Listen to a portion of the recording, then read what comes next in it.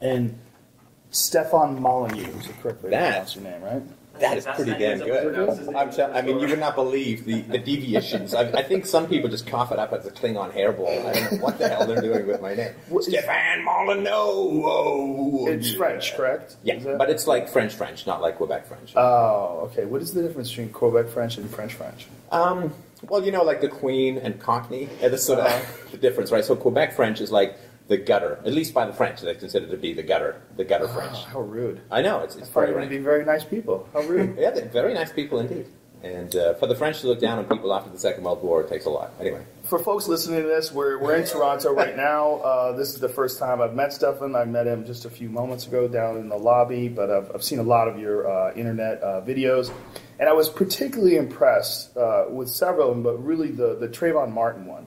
I think you covered that better than anyone I saw online, on TV, in the media.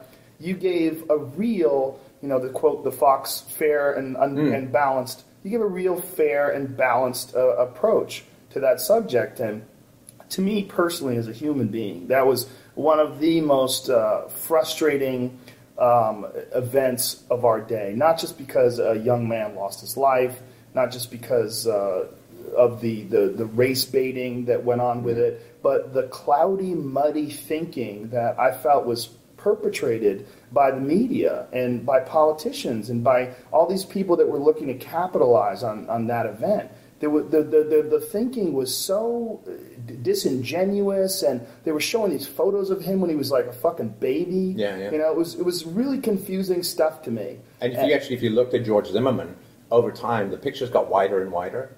Like, they actually applied photo retouching to make him look wider. Really? It was like Gestapo-style propaganda. It was just wretched. Wow, I didn't know that they did that. And, they edited his 911 call, right? Really? Yeah, so Zimmerman called, and he said there's some suspicious guy rolling around the neighborhood. Right. And then the dispatcher said, well, what is his race? And he said, well, I think he's black. And NBC edited out the question. So it sounded like there's this suspicious guy rolling around the neighborhood. I think he's black. Like he just saw, wow. But he was actually responding to a question. They edited that out.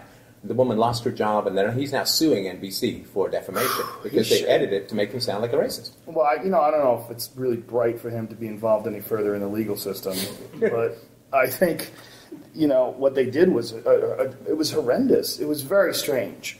It was very strange to watch. You know what my approach, and we always say we want to live in a colorblind society, and I think that would be great. So for me, I always try and look at it like, well, what if he wasn't black? What if he was just some other white guy? Or what if they were both black? Or what if they were both rainbow-colored with dolphin heads? I don't know, right? But what if it had nothing to do with the sort of black energy around race, the negative energy around race? And so for me, I really just wanted to look at it like, that Joe Friday thing, what are the facts? What are the facts? What are the facts? Because I really have striven, and it's hard to do in this culture, to just treat people like color doesn't matter. Mm-hmm. And that means you don't get to play the race card. Yeah. And I think it really would be great if we could achieve that. Yes. It seems so hard for people to get to. Well, it's too common. It's just a natural part of our culture. That pattern has been so firmly established. That path has been so deeply carved that people just slide right into it. Yeah. Well, I wonder too. This horrible shooting that just happened in the Navy Yards. The Navy Yard. Yeah, in Washington, Alexis. I wonder. And there's no proof of this yet. So all bullshit hypotheticals. But I wonder if this guy was a black guy, and apparently he had a real chip on his shoulder about, I'm not going to get ahead because they hate me, the whitey hates me, and all that. He had a real chip on his shoulder about being black and trying to get ahead in a white world or whatever. I wonder if the degree to which they did not intervene in his obviously escalating mental health problems was because they were afraid that he was going to launch some complaint about racism or something like that. I wonder if that actually scares people off from dealing with people just like they're human beings because they're afraid of that card getting pulled and then getting dragged into something god-awful. Yeah, well, it's almost like we're still responding to the echoes of the imbalance of the past, the slavery era echoes and the civil rights era echoes of the 50s and 60s. It's almost like we're still not even, we haven't made it level yet, It's almost like that's why this stuff is still tolerated. It's very confusing to me, though, when it's so obvious and so blatant, like it was in this case. It's also very frustrating to me because as a person who deals with a lot of martial artists and a lot of people with anger issues who have become, really incredible members of society and really admirable human beings, people who've learned to harness this frustrated energy that a lot of young men have if they grow up in confused households, or whether they're absentee parents or bad neighborhoods or whatever the factors are that lead them to be these angry people. That can be channeled, and it can be channeled into a way that develops character, and it doesn't happen. So when I see a guy like Trayvon Martin do what he does and get shot and die and all this, I see a massive loss of potential just as a human being, a young human being.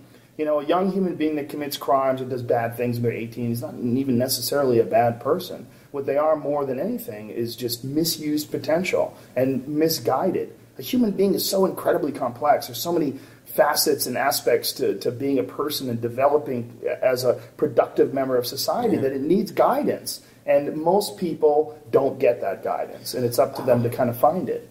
I mean, you see an unbelievable tragedy like that, and I always think of like all the turns and the steps and the other possibilities that might have happened, early intervention, some teacher somewhere, some relative or someone who would have just seen something going off the rails and really stepped in and made a difference. I think that tidal wave can be stopped early. I think once it gains real momentum, it's tough later on. It's really turn it around. But, early intervention, really seeing people who are going off the rails and then really working to intervene. If we could get that down as a society, oh man, I think we'd live in a different world. We would. I absolutely agree with you. We would live in a different world, but it is very, very, very difficult to do. It's incredibly difficult to pull someone out of that momentum, the momentum of being a bad person, and almost reveling in it.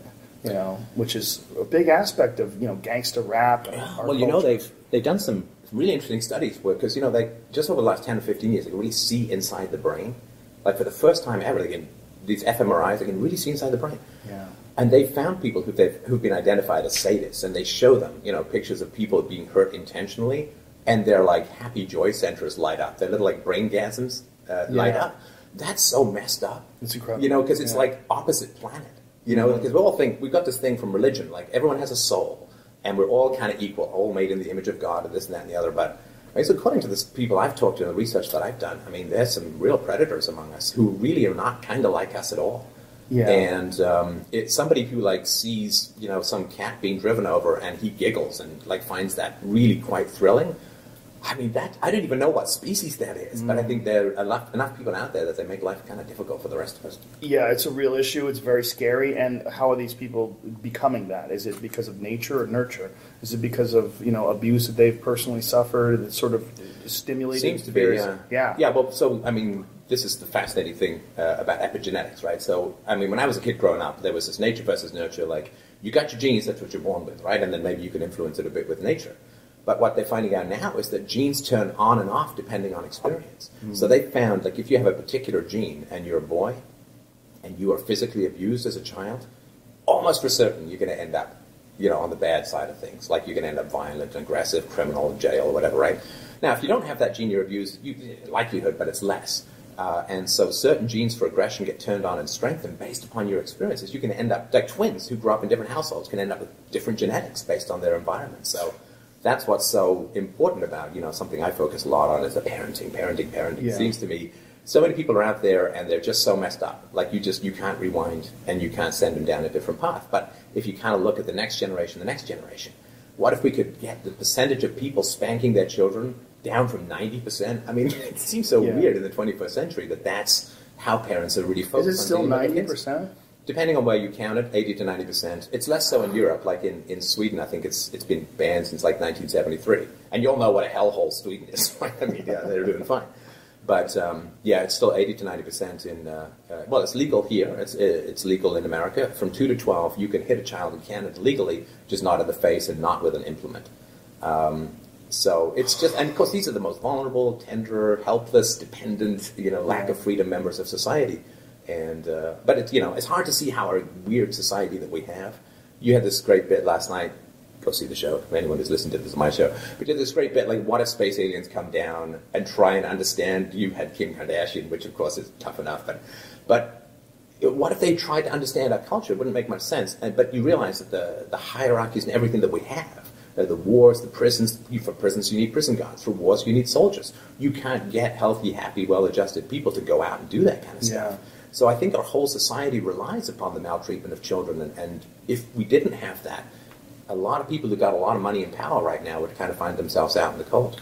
Yeah, I don't necessarily think that it's engineered that way, but I certainly think it takes advantage of the situation at hand. I don't think there's a secret cabal, there's a secret handshake, but lions get together to hunt gazelles. They don't have to plot it out in some smoky room ahead of time. It's just their instincts to go get the gazelle. That does get sort of hypothesized, though, right? That is what's happening, that they're trying to keep people down with a lack of education. That's why there's such little funding for schools, and they're trying to keep people poor because poor people don't raise their kids correctly, and and so on and so forth, and then it continues. I think we have an instinct for domination as human beings, and I think animals do too, and they don't have secret cabals of Rockefellers in smoky rooms organizing everything. I think we just have an instinct for domination, and it plays itself out, but I don't think it's something written down and handed out in secret braille scrolls or something like that. I agree with you. I think we also have an instinct for escalation, and no matter what, we always want more. If we make $500 a week, we want $7. If we right. If we control the Middle East, we want to control Africa.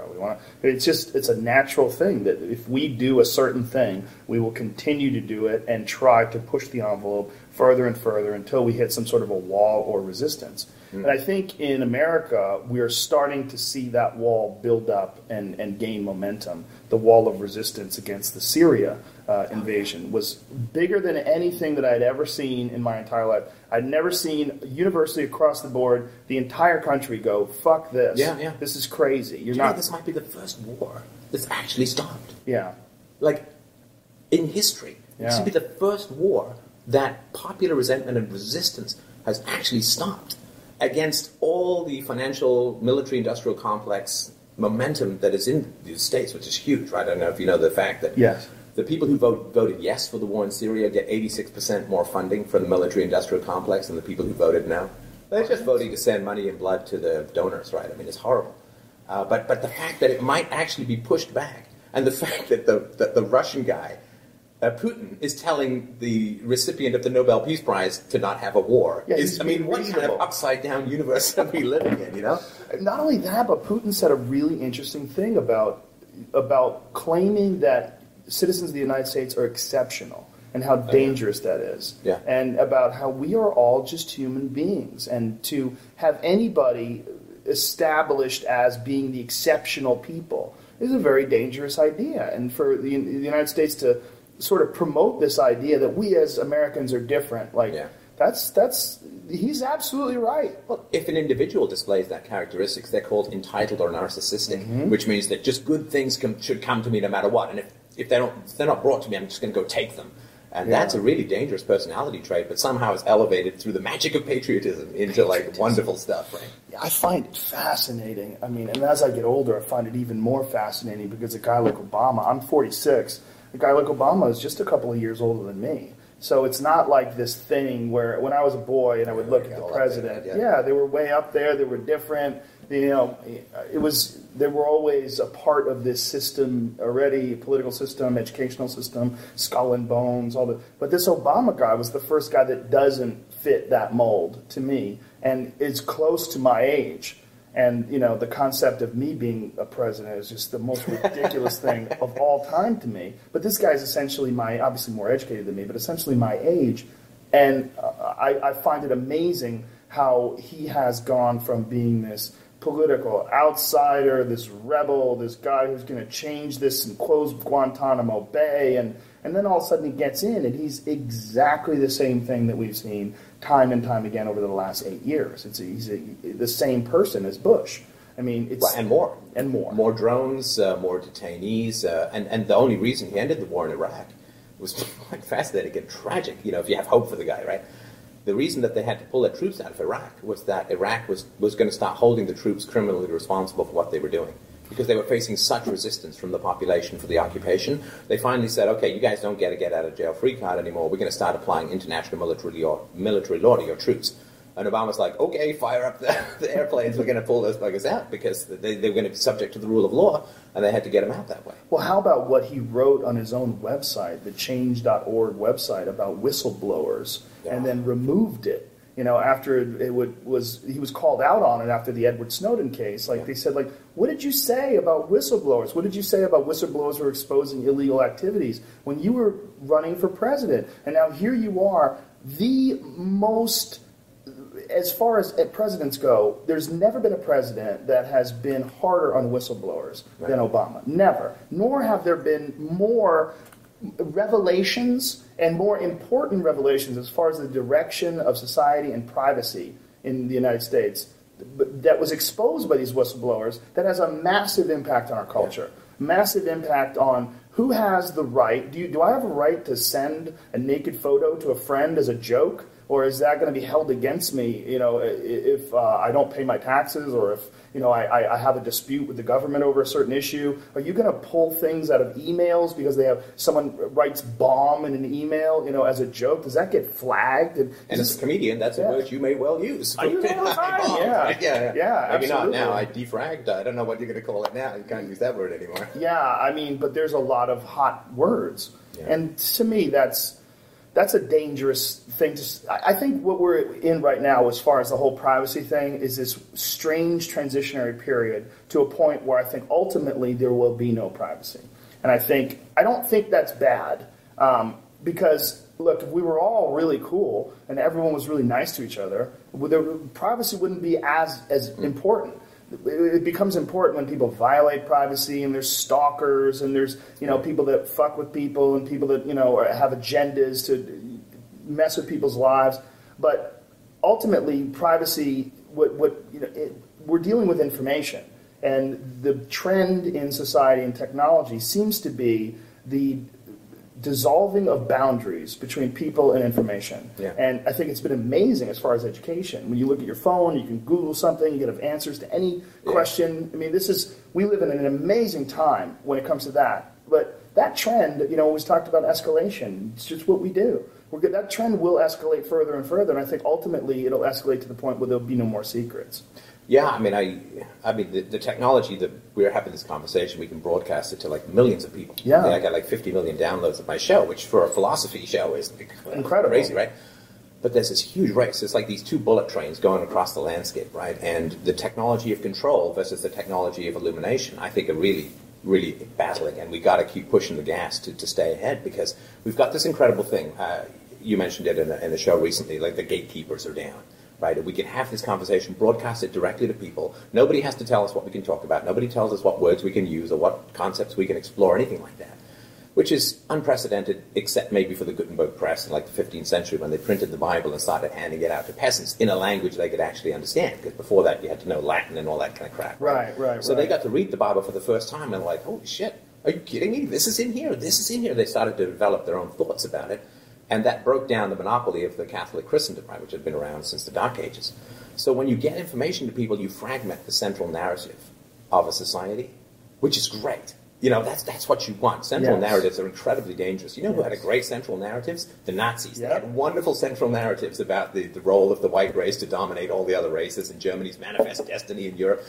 Communists had a great story about the rise of the proletariat, destruction of the middle classes, and the end of the bourgeoisie. Narratives that are really well inflicted and universal are incredibly dangerous. All the lemmings run the same way.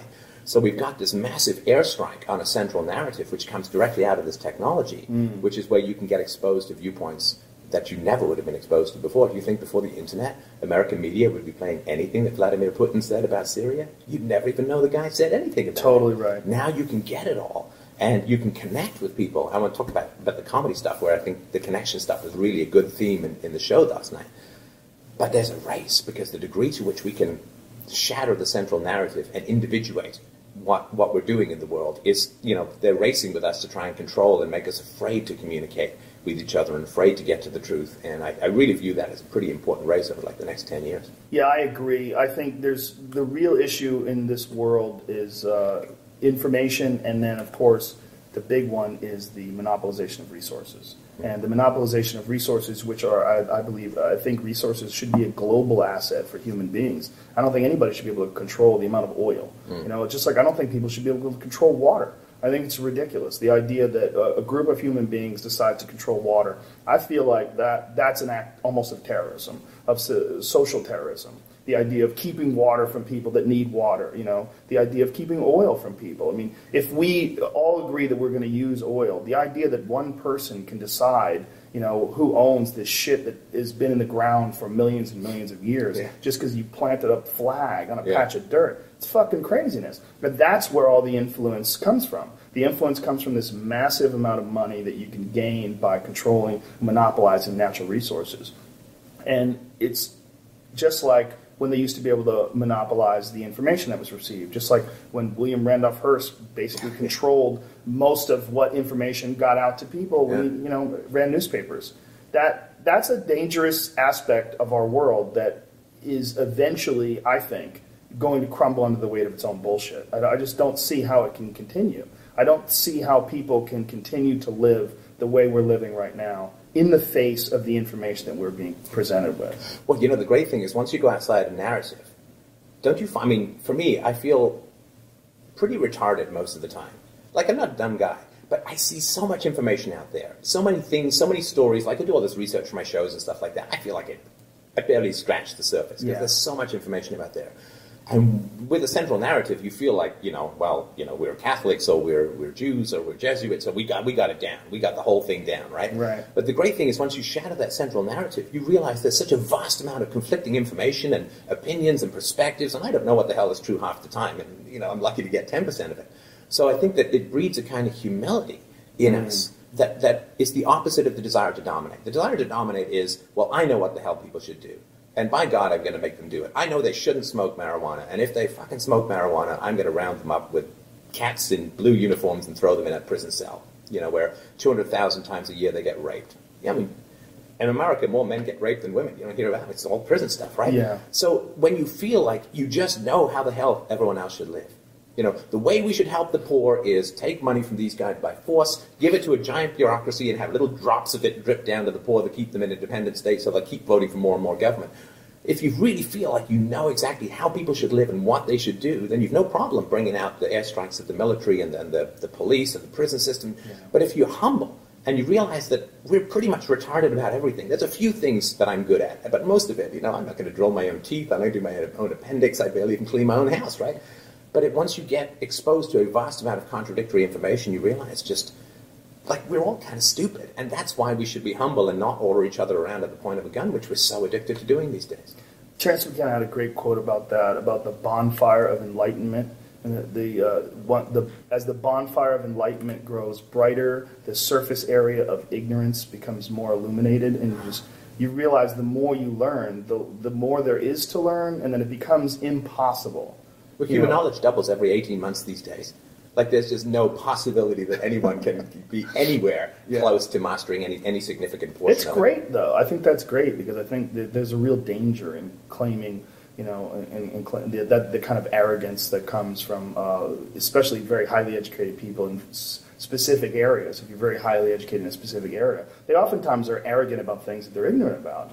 And it's interesting to watch that become an impossibility. You're faced with such a massive amount of data that's just online. On my Twitter every day, I'm exposed to dozens and dozens of fascinating stories. We should spend a week or two in each one. We don't, because we got to live. We got to go make a buck or whatever, right? But just love to dig into all this stuff, and I'd love to learn every language there is, and I'd love to know every song that was, but you can't. I would like to get at least a small grasp of what the fuck they're talking about when they're talking about quantum physics. I would really just... That's never going to happen. I think once you understand quantum physics, it changes on you. It's one of those things, it's like trying to grab fog. Feynman's quote, was it? If you think you understand quantum physics and you actually don't understand quantum physics... I've read so many articles on it. I don't know what. I'll explain it to someone. They'll say, this is an amazing thing that just came out today, but I don't know what it means.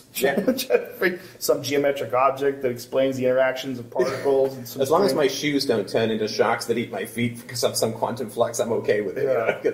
I know it does some creepy shit deep down. I know that, also read, like, by the time it comes to the level of your sense like it all cancels out and you know, this is still going to be a table tomorrow. But deep down in the roots of matter, some really crazy shit is going on. Yeah, subatomic particles blinking in and out of existence, existing simultaneously in two different places. Oh, yeah. In motion and still at the same time. Like, what are you talking? I mean, basically what they're saying is that the heart of matter itself, the smallest measurable portion of reality, is magic.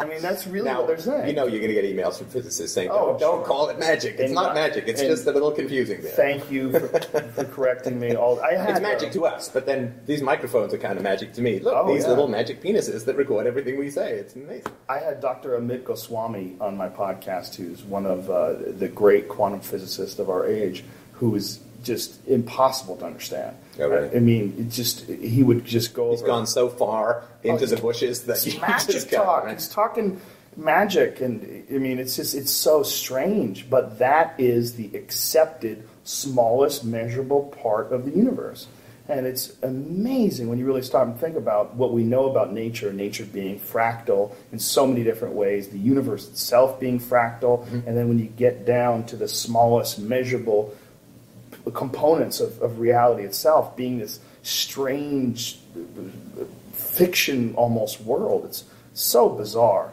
It's impossible to know everything. So I think this age of enlightenment that we're in right now is really unprecedented. I don't think there's ever been a time like this. Yeah, and once you break down the narrative, right? So my boring education is all in history of philosophy and science, and you know, in the Renaissance and the Enlightenment is when people said, well, God doesn't answer anything.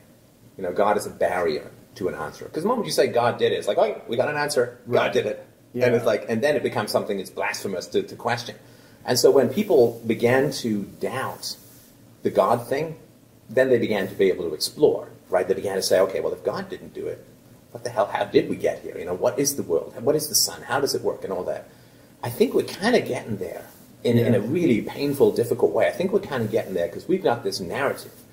And it's in the future, I guarantee you, it's going to be completely insane to look back and say, people ever believe this shit? I mean, you know, the guys who cut their own balls off to go join that comet, you know, you look back and you say, wasn't there someone who said, you know, when you're bringing out the pink and shears and taking off your tidy whities, there's got to be someone who's saying, we're kind of going in the wrong direction here. But I think in the future they can look back at us like that and say, what were they thinking?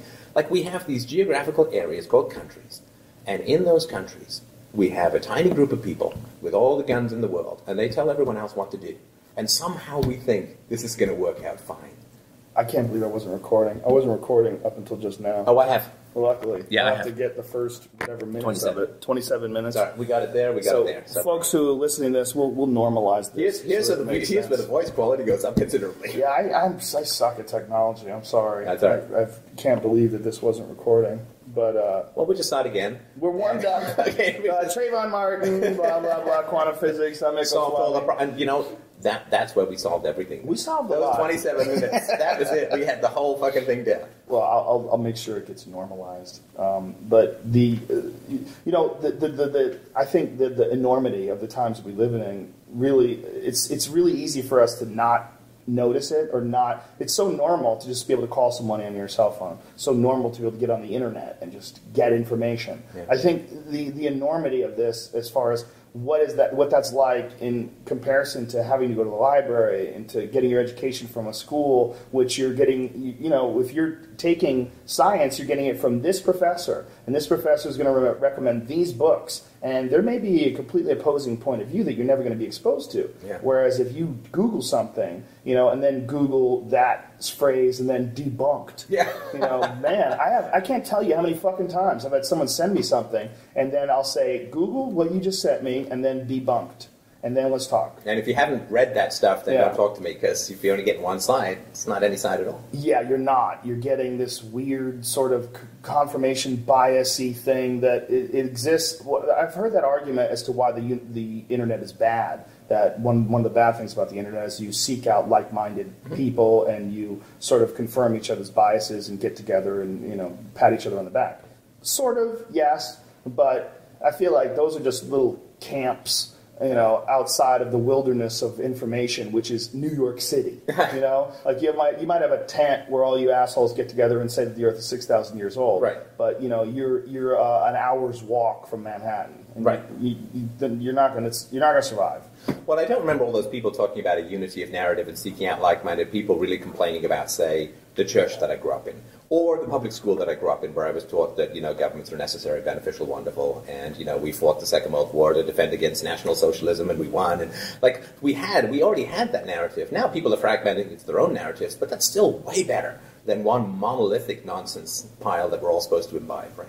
Yes, yeah, and it's also like, as a human being, what we have been given is this insane amount of potential in the mind and in the body's ability to manipulate matter and nature, but yet we don't have a real direction book.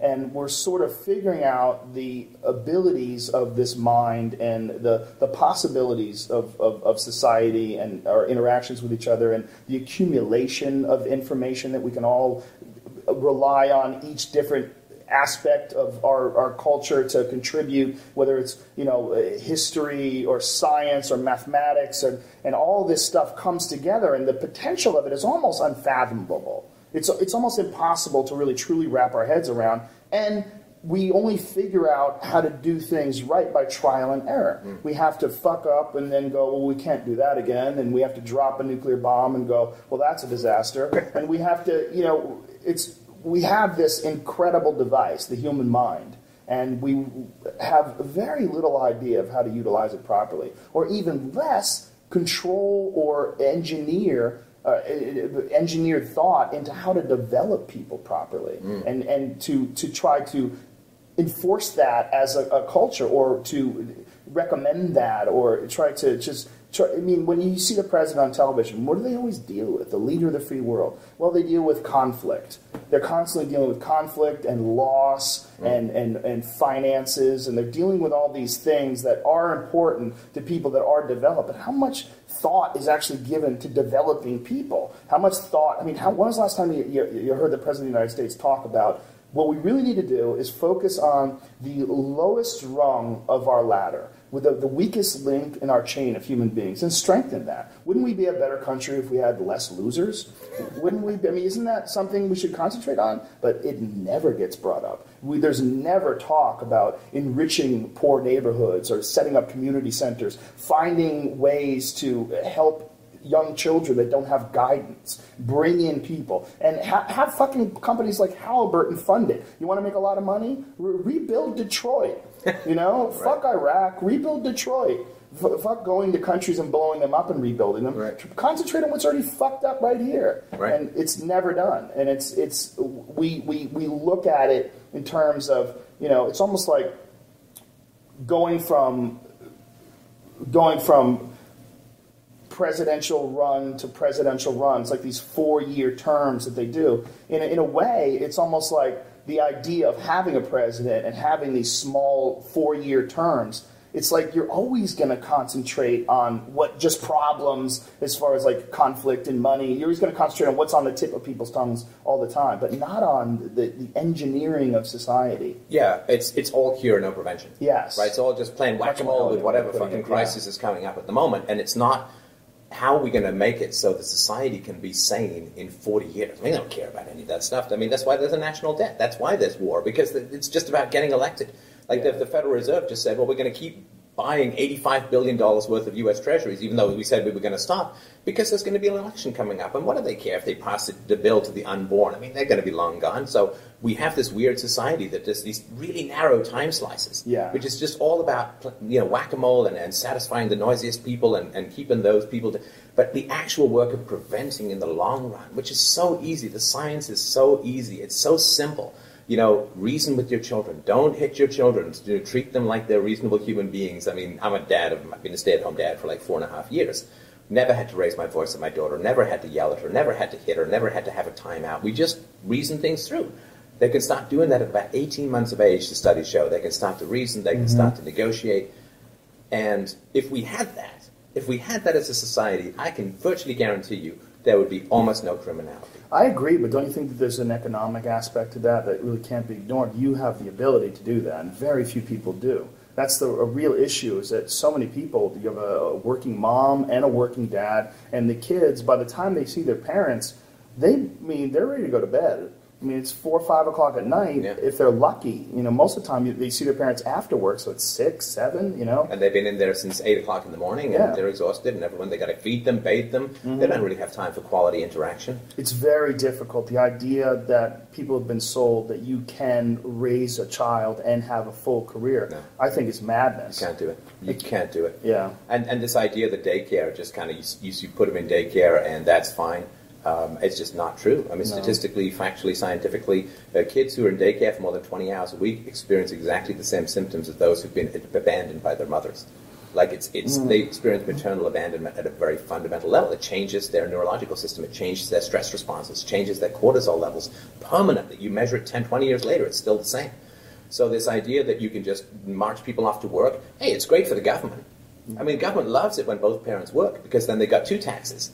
2 tax bases, 2 tax cattle out there spitting money into the treasury, plus then they got to put the kid in daycare, so then there's somebody else who they can tax who's taking care of the kids. So the government loves it. It really ups the GDP because everyone's working. They get much more taxes. And the problems of having kids in daycare, well, they get shoveled down to the next generation, and who the hell cares about that? Kids don't vote, right? Yeah, but what's the solution to that? I mean, it's going to be so difficult. Sacrifice. Sacrifice. I mean, people go to war. Mm-hmm. Millions and millions of people went to war in the Second World War, the First World War. I mean, marching into hailstorms of bullets and typhus and all that kind of horrible stuff that went on. When I say to people all the time, if you went to college, you lived like a dog. Most people live like dogs when they go to college for 4 years because it was a good investment. Well, take that same approach if you want to have kids. You don't both have to work. Just downsize. Get rid of the second car. We're not asking you to go fight Japanese in some godforsaken island in the Pacific. Just maybe move to a smaller house, move to an apartment. Just a couple of years when the kids, kids' personality is 90% done by the time they're 4. So all you got to do is first couple of years, just sacrifice. Have someone at home. Breastfeed your child, for God's sakes. That's what nature intended. And sacrifice. So maybe you don't get the big screen TV, but you know what you get is like a happy child throughout your life.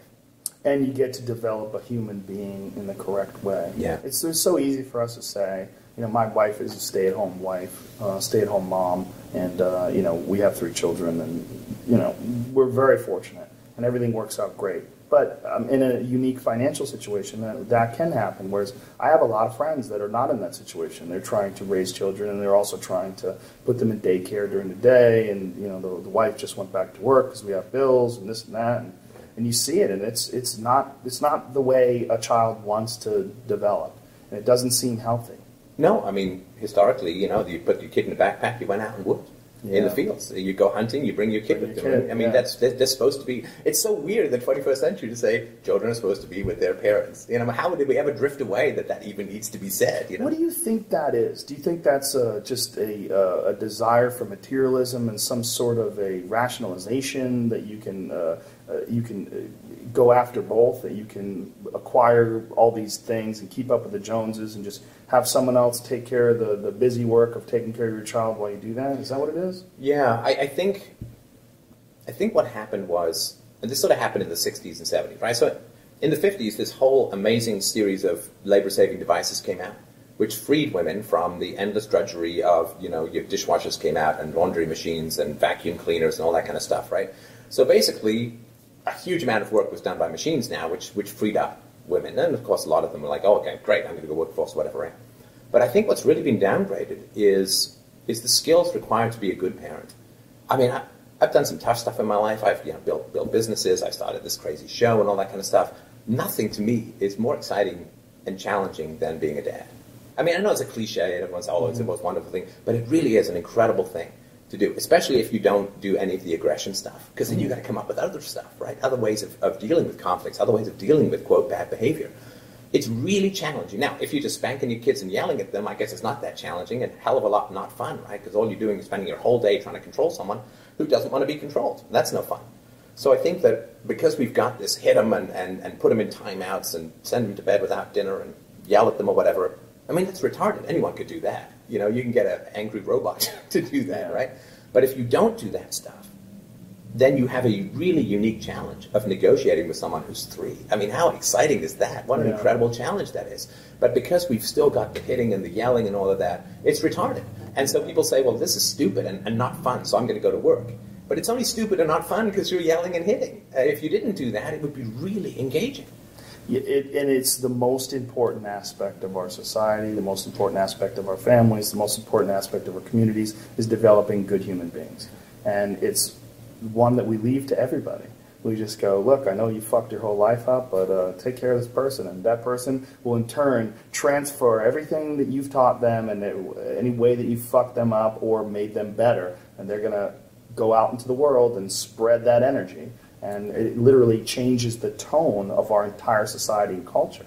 And it's fascinating when you see different cultures all throughout the world, if you study the different ways that they interact with their children, how vastly different the culture itself becomes because of these styles of interaction. And our culture, which is thought to be universally one of the most materialistic, selfish, childlike cultures, is one of the cultures that embraces this idea of the 2 parents working, the child care, this idea of how we've decided to promote becoming a human being is one of the most awkward, weird examples of it on Earth. Could you imagine, Joe, it's your anniversary. I know you got married a couple of years ago. You've been with your wife a long time, right? Imagine it's your anniversary, right?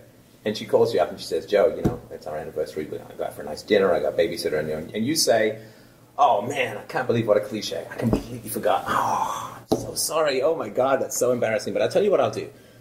I'll call up someone we don't know, and I'm going to pay them minimum wage to go out for dinner with you.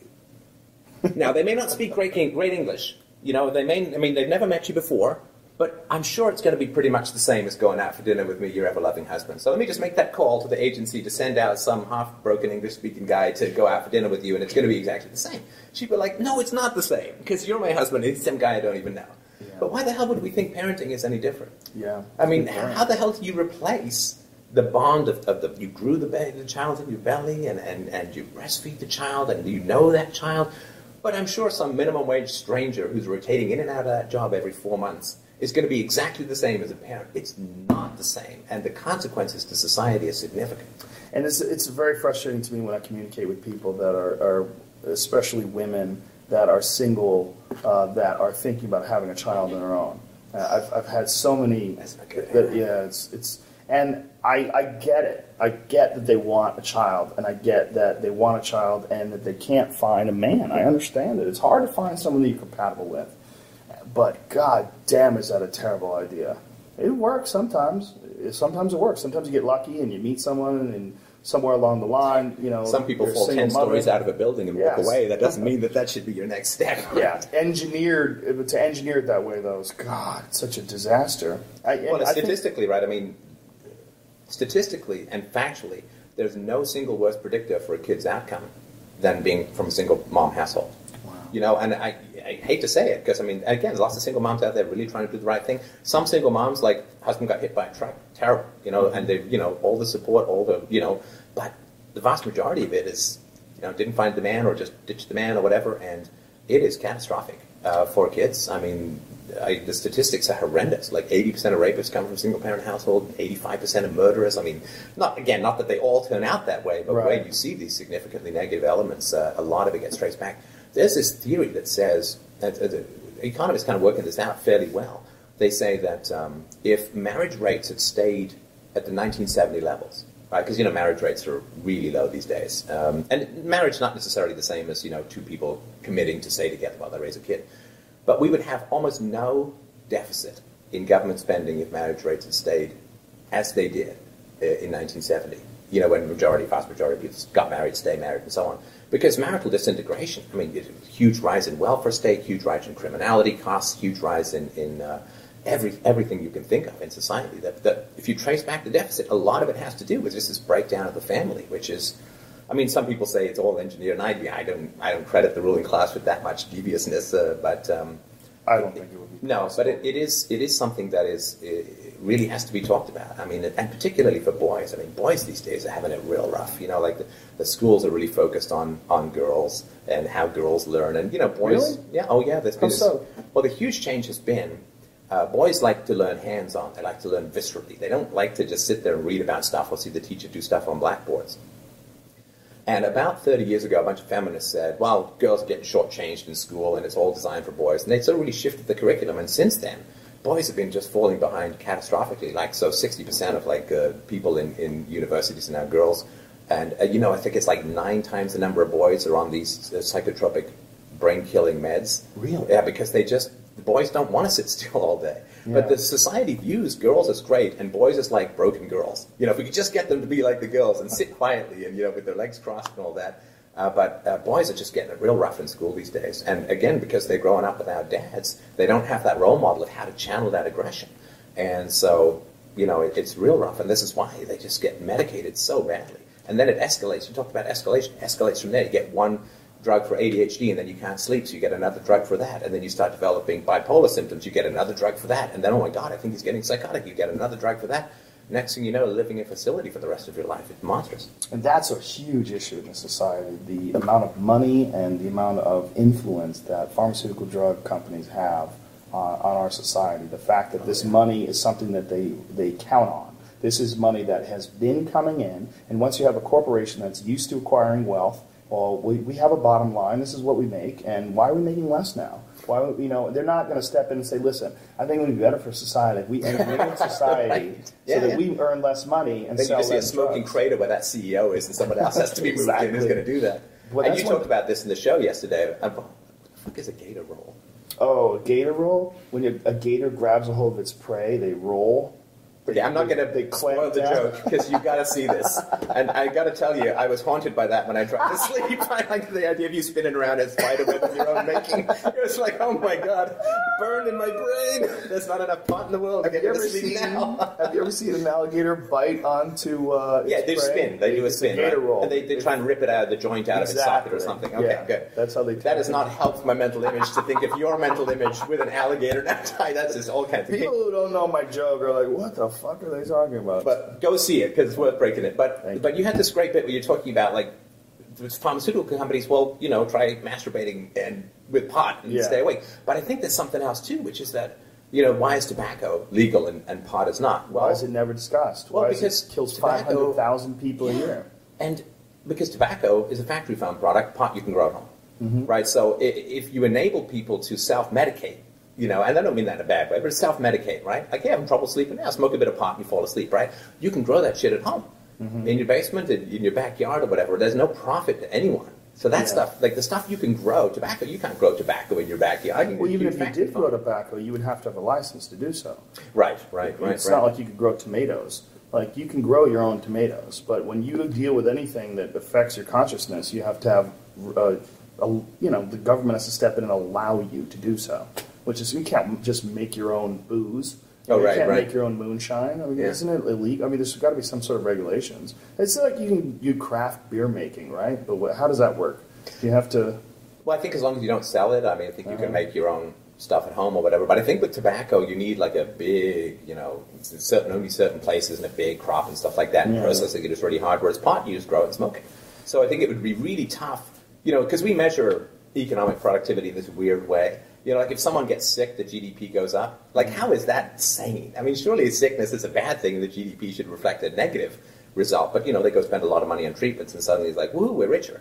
You know, and so same thing. If you then have people smoking pot that they've grown themselves, your GDP is going to take a huge crater. And then all these people are going to be out of work who supply all this horrible stuff to people and so on. And I mean, the way we measure stuff now, I mean, it's just completely insane. It forces everyone into these really, really bad decisions. Yeah, one of the things you said that I really agree with about how boys are so much different than girls when it comes to learning. I just recently started volunteering at my daughter's school, and she's in kindergarten, and I watch boys do, you know, you volunteer, like they have these tables set up, and everyone has to put together this little book and cut these pieces out and put it in order, and you watch boys do it as opposed to girls, and they're a different animal. I mean, it's a completely different thing. They're almost like they're so challenged. Like the girls can just do, and they're doing it nicely and humming to themselves. The boys aren't cutting in the lines, and they're barely paying attention to what's going on. They want to run.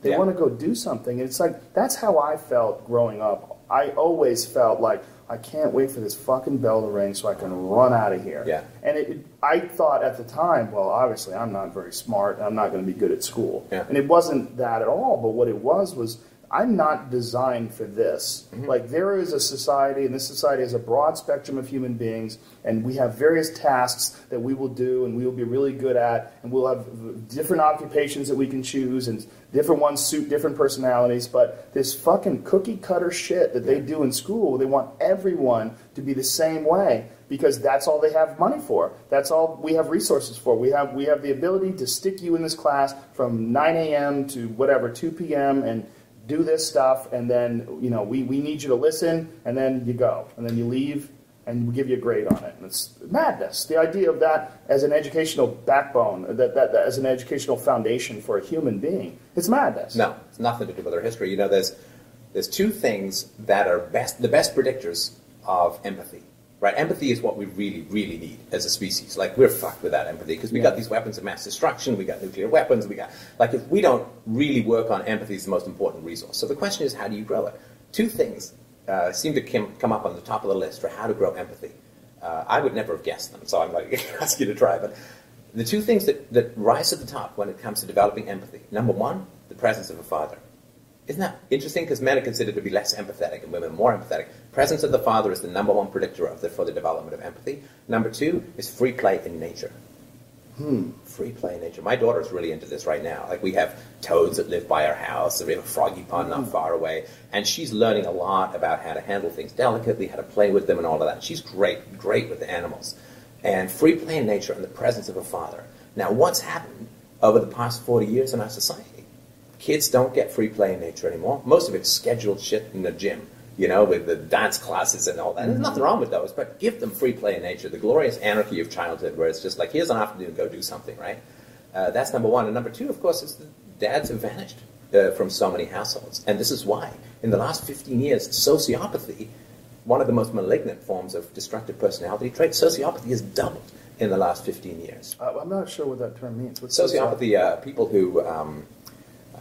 grandiose, zero conscience. They use other people. They're superficially charming, but never keep their promises. Sociopaths. Yeah, sociopaths. They have no conscience at all, and no measurable conscience. Like, you can show them the most horrifying stuff, where you and I, our brains would light up like Christmas trees, right? And they don't care. They just don't have any particular. And this has doubled in our society to the point where now, like, between 1 in 25 and 1 in 20 people are sociopaths. I mean, that's terrifying. And it's a direct correlation between not growing up with a father and not being... Well, those are two significant risk factors. There's other stuff, physical, verbal, emotional abuse. How do they calculate all this? Do they just find sociopaths and work backwards, back engineering? Well, they do big studies, and they ask people all of the questions. And sociopaths will reliably get stuff wrong because they just don't have empathy. They can fake it. They kind of know, well, that's what's expected. Right. But they don't actually feel empathy for other people. And you can find that with a series of questions. You can also measure their brains and find out how they react to certain stimuli and how it's different from the rest of the population. And they do big studies on that, and then they extrapolate that to the population as a whole. We were talking about fMRIs before this recording started. It was dripping shit. We got it on the crappy recorder. Luckily, we can audio engineer and put it all together. But the fascinating thing about fMRIs being able to measure various aspects of the brain and reactions to certain things. On my television show, I don't know if you've ever seen it, it's called Joe Rogan Questions Everything. Well, one of the things we did was Swatching. We talked. Yeah, you went gave swatching. me a new word, brother. It's a beautiful thing. It's actually from that Finding Bigfoot show. They had been talking about it long before my show. But I spoke to a woman who is she was an expert on use of EEG and fMRI, and she said that there was actually a court case where a woman was convicted because she had functional knowledge of a crime scene. And it's based on fMRI. Wow. That she had functional knowledge of a murder scene. And the woman who was a neurologist felt that it was very dangerous because she said there can be functional knowledge of something based on how much have they talked to you about this crime scene? Have you formulated imageries in your head? Have they shown you photographs of the scene? Have they, what places, and how do we know what aspect of it relies on personal creativity or the imagination to sort of conceive and play it out in your head, and then that this is registered on the fMRI. Yeah. Fascinating stuff where we're getting to really understand the various components of what makes us a human being. What memory is really tricky. Do you have these things? I have these things, Joe, where I have stories about my childhood, and I swear to God, I could not tell you if they're true or not. Yeah. Like I couldn't. I don't know if I heard that story so many times, or I told it so many times. Yeah. I don't know if I am in fact a lizard reptile from the planet Aldebaran. I mean, I'm not sure. Right. Like, I don't know. Like, the stories that, I remember when you did this, and, I mean, I don't know if it got extrapolated or it got, I don't honestly know. Like, pictures of it didn't happen. Yeah. I don't know if someone, and I think that's true for a lot of people. Like, you talk yourself in and out of stuff. They did a study recently that blew my mind about people's ethical integrity, right? So they did a study where they got people to agree with a particular ethical statement. Or I agree with this ethical statement. Abortion is bad or whatever. They get ethical statement. And then they had them close the book, and then the book stuck a new word that made it exactly the opposite statement, right? I now agree with this thing that I formerly condemned as evil, right? Wow. They opened it up and they asked them, can you just read that again and tell us what you think? About 70 to 80% of the people would read it again and completely agree with the exact opposite statement that they'd made not 3 minutes before, and had great reasons for it too. Wow. I mean, this is the level of fluid unreality that people live in, and it's really dangerous. That we all live in. Yeah, we all have to fight this tendency, for sure. Well, I've had real issues with people when you talk to them about past events, and they start giving an incredibly distorted, self-serving version of it, and I wonder whether or not they really believe this or not. And then I'm a big proponent of, if I criticize something, I criticize myself first. Because I think that if I criticize a various aspect of human nature, like memory, my memory is fantastic and yet fucking terrible. I can go, like, when I do the Ultimate Fighting Championship, when I do the broadcast for the fights, I can rattle off statistics. You are great with names. Thank you. You are, because for me, people might as well just introduce themselves to me with like, "Hello, I'm blah blah." Because that's all, like 3 minutes later, that's like constant. But you just like, boom, boom, boom, names just trip off your tongue. That's incredible. Well, especially when it comes to like mixed martial arts or something I'm passionate about, I can remember details of fights and very important things. But like last night's show was amazing. I've been looking forward to it for the longest time. It was killer. I love coming to Toronto. That was a moment to be part of. Like, that was a killer show. Oh, it was a lot of fun. So it's 3,000 people. I'm on stage for an hour and 20 minutes. And if you had access to my memory of that night, it would be blurry snapshots, barely remember half of it. Oh, yeah, did I do that joke? I don't remember if I did that joke. I have notes. I mean, I have but that's called being in the moment, right? Yes. Because you're in the moment. Yes. If you can remember it too well, you were watching yourself. You weren't in it, right? Yes.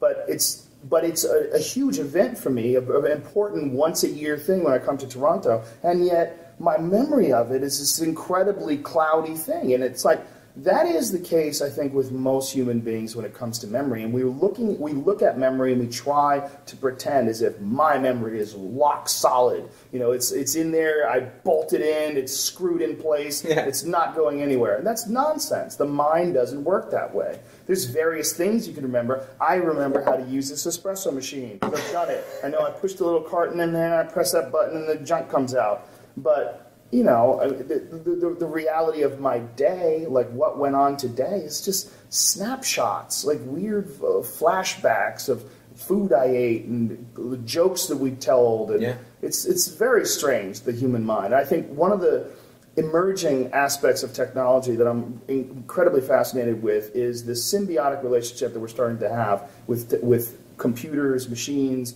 Google Glass. I think we're going to develop an artificial way of recording things, or an artificial way of recording life that's going to be like, I'm going to be able to, Stefan, please check out my day. And I'm going to drop off my day, and you're going to roll with like, holy shit, weren't you fucking terrified in this? Well, this is a crazy moment. Like, we'll be able to call each other up. Man. Yeah. We'll be able to fast forward each other's lives and share. Well, do you know that a whole bunch of lawyers are trying to get in touch with the NSA these days?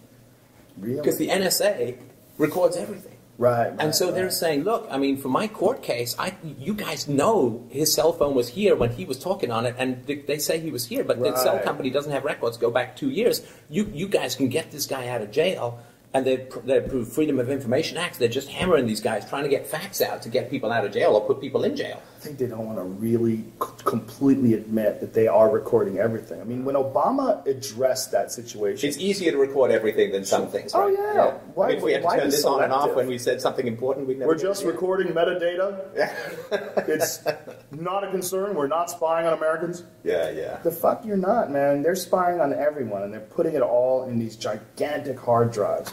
And they'll access it if they... No. I mean, hard drive space is so cheap now, but I've always lived like it's always being recorded ever since I went online. Smart. Oh, yeah. I mean, come on. I mean, it's a smart way to do it. Yeah, I mean, and it's showing now at this point in time that is what's... If you send something, if you transmit something, someone can receive it. Yeah. Someone can pick it up. Someone can intercept it.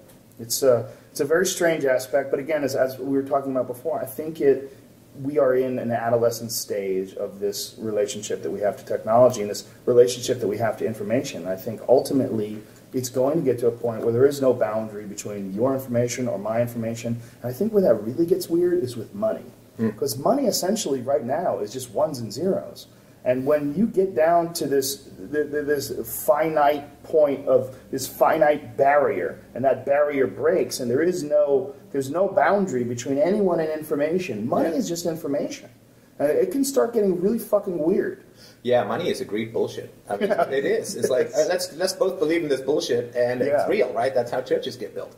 Yeah. But money is just this complete fiction, as you pointed out. I mean, it used to be gold. It used to be some stuff you had to dig out of the ground. You couldn't just make it up like that, right? But I mean, the Fed buying this, we mentioned $85 billion worth of treasuries, they don't have that money. I mean, it's not like they went out and made it. Oh, man, that was a long shift at the Pizza Hut to get those tips, man. They type whatever they want into their bank account, and we don't think that's going to corrupt human beings. I mean, give me a break. It's so strange. It's so strange. I mean, we live in the weirdest time when it comes to money as well because of the whole collapsing of the banks and the bailouts and the president getting on television and saying that he's going to limit the guys who we bailed out, he's going to limit their fucking bonuses to $500,000. And we're like, what? Where's that money coming from? Is that our money? Wait a minute, you're going to take our money and you're going to give it to these guys. It's a bonus for failing? Yeah. Like, the banks failed, and so they get a bonus. Like, what are you saying? Like, what is this madness we're living in? Well, Obama, of course, there's some theories that one of the main reasons he got elected was he took the most money of all the candidates from Wall Street, from the financial companies. And, I mean, what's he going to do? Throw them in jail? Like, they just did this fine. I think it was yesterday. J.P. Morgan got hit with a fine of $920 million, right? And first of all, that's just bailout money they're handing back. It's boomerang money. Here, it's back, right? Yeah. But secondly, I mean, let's say that they seem to have admitted to some illegal stuff, right? So they did illegal stuff which cost their clients a lot of money. Are the clients getting the money back? No, government gets it. It's like phoning the cops and saying, somebody stole my car. The cop said, we found it. Well, we're going to keep it. But we found it. I mean, the government. Why would the government get the money for what J.P. Morgan did to rip off its customers? Plus, the J.P. Morgan employees aren't going to get raises because, I mean, but the J.P. Morgan executives, they don't pay anything. It's a corporation. I mean, they can't pay. I mean, the corporation is just this abstract fiction that people make up to shield themselves from legal consequences. So everyone's like, oh, well, they got fined, so they're, somehow the J.P. Morgan executives are out that money, and it's like, no, they're not. I mean, they're never going to get thrown in jail for anything. Never going to get thrown in jail for things that the average person would be locked up for the rest of their life if they were involved in fraud at that level. If they were involved, I mean, just think about when people go to jail for what they do with the stock market, for manipulation of the stock market. I mean, that is essentially how much different is that really than what goes on with the banking crisis? I mean, you're talking about moving money around. You're talking about manipulating things and figuring out a way to profit from these manipulations. Yeah. How is insider trading any different from what these guys have done? Well, it's not. And I mean, if you want to talk about manipulating the stock market, I mean, the Federal Reserve buying the Treasury bonds is because nobody else wants those pieces of shit, frankly, right? I mean, the Chinese are sick of them, the Indians are sick of them, the Japanese are sick of them because they know that they can't possibly be redeemed without hyperinflation or some other default, right? That's either a soft or a hard default. They know that stuff is junk. So the Fed is buying them just to prop up the prices, and they're doing that so all the other governments don't have to admit that they're basically toilet paper, Zimbabwe, dollar bill toilet paper. And it's all just this crazy thing that it can't possibly sustain. I did this show once. There have been about 240 like just paper only. It's called fiat currency, right? Paper only money in the history of the world. 240 different ones, different right? Like just different. Some government gets in power, they issue some bullshit currency, and then it blows up, and then they issue some new currency or whatever. And there's only one of them that's still in circulation from a couple of hundred years ago. It's the British pound, though it's lost like 97% of its value. And the dollar's lost like 98% of its value since the Fed came in 1913. And people say gas is expensive. It's not. Gas is cheaper now than it was in 1960 if you pay for it in silver. If you pay for it in this paper shit that they hand around pretending it's money, it's really expensive because it's been devalued so much. When I first came to Canada in 1977, I was like 11 years old. I could get a candy bar for a dime. Now, and within like 10 years, it was like $1 because they're just printing all this crazy money. Printing money is a great gig because you get to hand it out to all the people who are voting for you, and then the inflation hits like 2 years later and nobody can connect the dots. It's beautiful. And plus, everyone blames the local supermarket for raising the prices as if they want to, right? But it's all this central printing money stuff is just really, really dangerous. And it brought down, the Roman Empire was exactly the same way. They just kept putting more and more crap into their money until what was silver denarius, which originally 100% silver, it ended up being like 1.5% silver with basically like, zombie teeth and hair shit thrown into it, right? And it just destroys the entire economy. And this is going to have to be this huge reset in the global economy soon. How is that going to happen? I mean, what's fascinating is that now that we have this incredible access to information, and now that people like you are putting this stuff out there, and it's become a part of the narrative. People understand what's wrong. It's not just a matter of it goes wrong, and it takes years for people to put the pieces together, and then you have to go to school and learn what's wrong. It's really right in front of your face what's wrong. What happens now? Do you think that there's an adjustment period? Do you think that because of this incredible groundswell of information, do you think that it can be re-engineered? Can it be redesigned? Can we somehow or another Bitcoin our way out of this? Well, there's a long-term solution, which I think is multi-generational, which has to do with treating kids better and raising them rationally and not using aggression on them and all that. So there's a long-term solution. I mean, the short-term solution, I think, is just, try and invest in human capital, try and convert paper currency into something tangible like real estate or gold or something like that. I think those are sensible strategies that lots of people who've been on my show and all these economists all talk about. I think that's all good stuff. I think what's going to happen in the short run is obviously the government's going to run out of money. I mean, no matter how much they print, they're just going to run out of money. And then what happens is there's going to be talk of sacrifice. Now, not the kind of sacrifice like forget the second car, stay home with your kids that we were talking about before, but like real hard-nosed sacrifice. And they're going to say, well, we've spent beyond our means for so long. You've seen this happen before in history. And they just basically turn on the dependent classes. They expect the welfare recipients to live on less, social security recipients to live on less, and they'll just start squeezing the dependent classes because that's their biggest single bill. And also you will see, which of course is the goal of a lot of overseas terrorists, you will see the U.S. begin to withdraw the imperial presence in the world, right? They got over 700 military bases all over the world. That's some expensive stuff. Is that really the number now, 700? Yeah, over 700. I think 720 now. That's incredible. Oh, it's crazy. When we talk about like the Roman Empire, when people talk about Genghis Khan conquering the world, like that was nothing. Well, Genghis Khan was basically just a fuck machine. Like a third of people in that section of the world can trace their lineage back to that guy. I mean, he was working overtime, man. He never did a gator roll. I think that's what I'm trying to say. It's pretty amazing when you think about how much damage they did, though. Do you ever read or listen to Dan Carlin's show, Hardcore History? Yeah, he's been on my show, actually. Yeah, he's got a great show. Great guy. Yeah. His piece on the Khan, The Wrath of the Khans, a 5-part piece on the incredible accomplishments of Genghis Khan and his Mongol hordes. Oh, yeah. They're responsible for the death of at least 20 million, perhaps 70 million people, like depending on who you ask, over the course of his lifetime and the lifetime of his sons.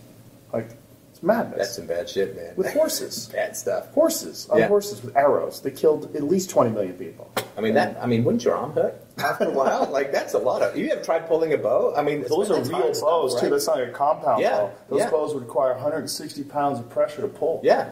I mean, wouldn't you... Like, at one point, you just, like, your fucking arm flies off. You don't even... Like, it doesn't even shoot an arrow anymore. Your just arm goes across like a boomerang. I don't know what you do at that point. And they had women that could pull those bows. Yeah. And shoot from a horse, like hit a bullseye while your horse is thundering along. I mean, that's crazy. And also shoot sideways, tucked under the horse. Oh, right, so they couldn't get hit from arrows from the side. Right. They were like shielding themselves from the horse. I mean, if that was still going on, would you take narrating that job over UFC? That's my question. No. Well, that'd be pretty exciting stuff. It right? would be, you but I don't think it's flying helicopter.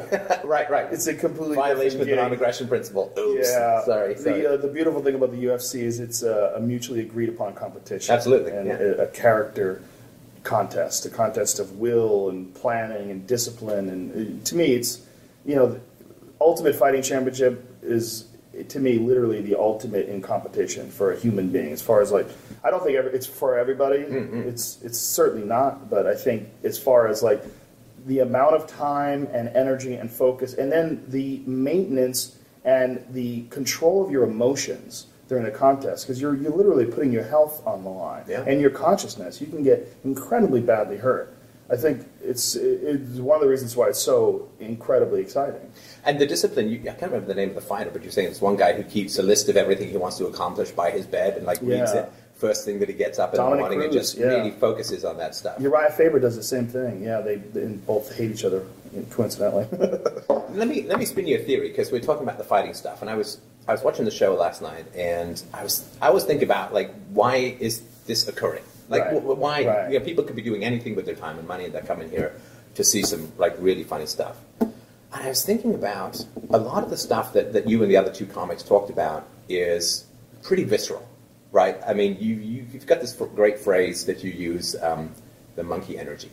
You got this crazy monkey energy when you can't pay your mortgage, and but you got to go out and do something physical because your body thinks there's like a tiger jumping at you and stuff like that. Yeah. And I was really struck by, dick fart jokes and stuff like that. I mean, cum jokes and stuff like that. They're funny. But I think it's really interesting the degree to which people respond to that, because it's not polite conversation. I've never seen a sign outside the box office relative to yours that says the most extreme possible language will be used. Do not. If you like Jane Austen, your head is going to explode in here. It's just not going to work. I have had that same sign since the 1990s. Oh, really? It's actually that sign I put up. It's on my first CD, which is called "I'm Going to Be Dead Someday," which I released in 1999. And that sign was something that I started putting up in comedy clubs because I got tired of people complaining. And I said this show will contain the most extreme content imaginable. Yeah, and it really did. Yeah. I have a pretty good imagination. Didn't come close. Didn't come close. Well, but no, and that's good. I mean, that was good. So I was thinking, okay, but why are people so drawn to this? Mm-hmm. Because it is a very common component of comedy and all that. And let me give you a tiny theory, and then you can tell me that as an outside non-comedian, I'm completely full of shit, which is fine. But I had this sort of idea, we're supposed to be united in what to me is just a lot of crap. Countries, patriotism, nationalism, our God, our saints, our whatever, our clan, it's all nonsense. And it doesn't actually connect people, because it's kind of fantastical, right? I mean, countries... They don't even really exist. They're really colors on a map. I call them tax farms, but they don't really exist like a real thing. But where we can connect, and I think where this comedy show last night really did help people connect, was we are all mammals. Mm-hmm. And we have these bodily functions, and we have these impulses and these urges and these fantasies. Like the first guy talking about his fantasy of being El Gato. Yeah, Brian Callen, yeah. Brilliant stuff. And anything, again, and I'm English enough to know that anything that mocks the French gets on my... Anyway, but so I think that there's this monkey meetup club that goes on in comedy clubs where we do connect to that really visceral level of shitting, of fucking, of farting, of sex drives, of the guy in the elevator is talking. One of the funniest things to me that night was the noise he made when he forgot to breathe when he was eating so much. Something like that. I need the air, right? Fuck, that's hilarious. Because we've all been there. This food is so good. Why am I can't see out of my left eye? I need to breathe too. That is it. We've all been there.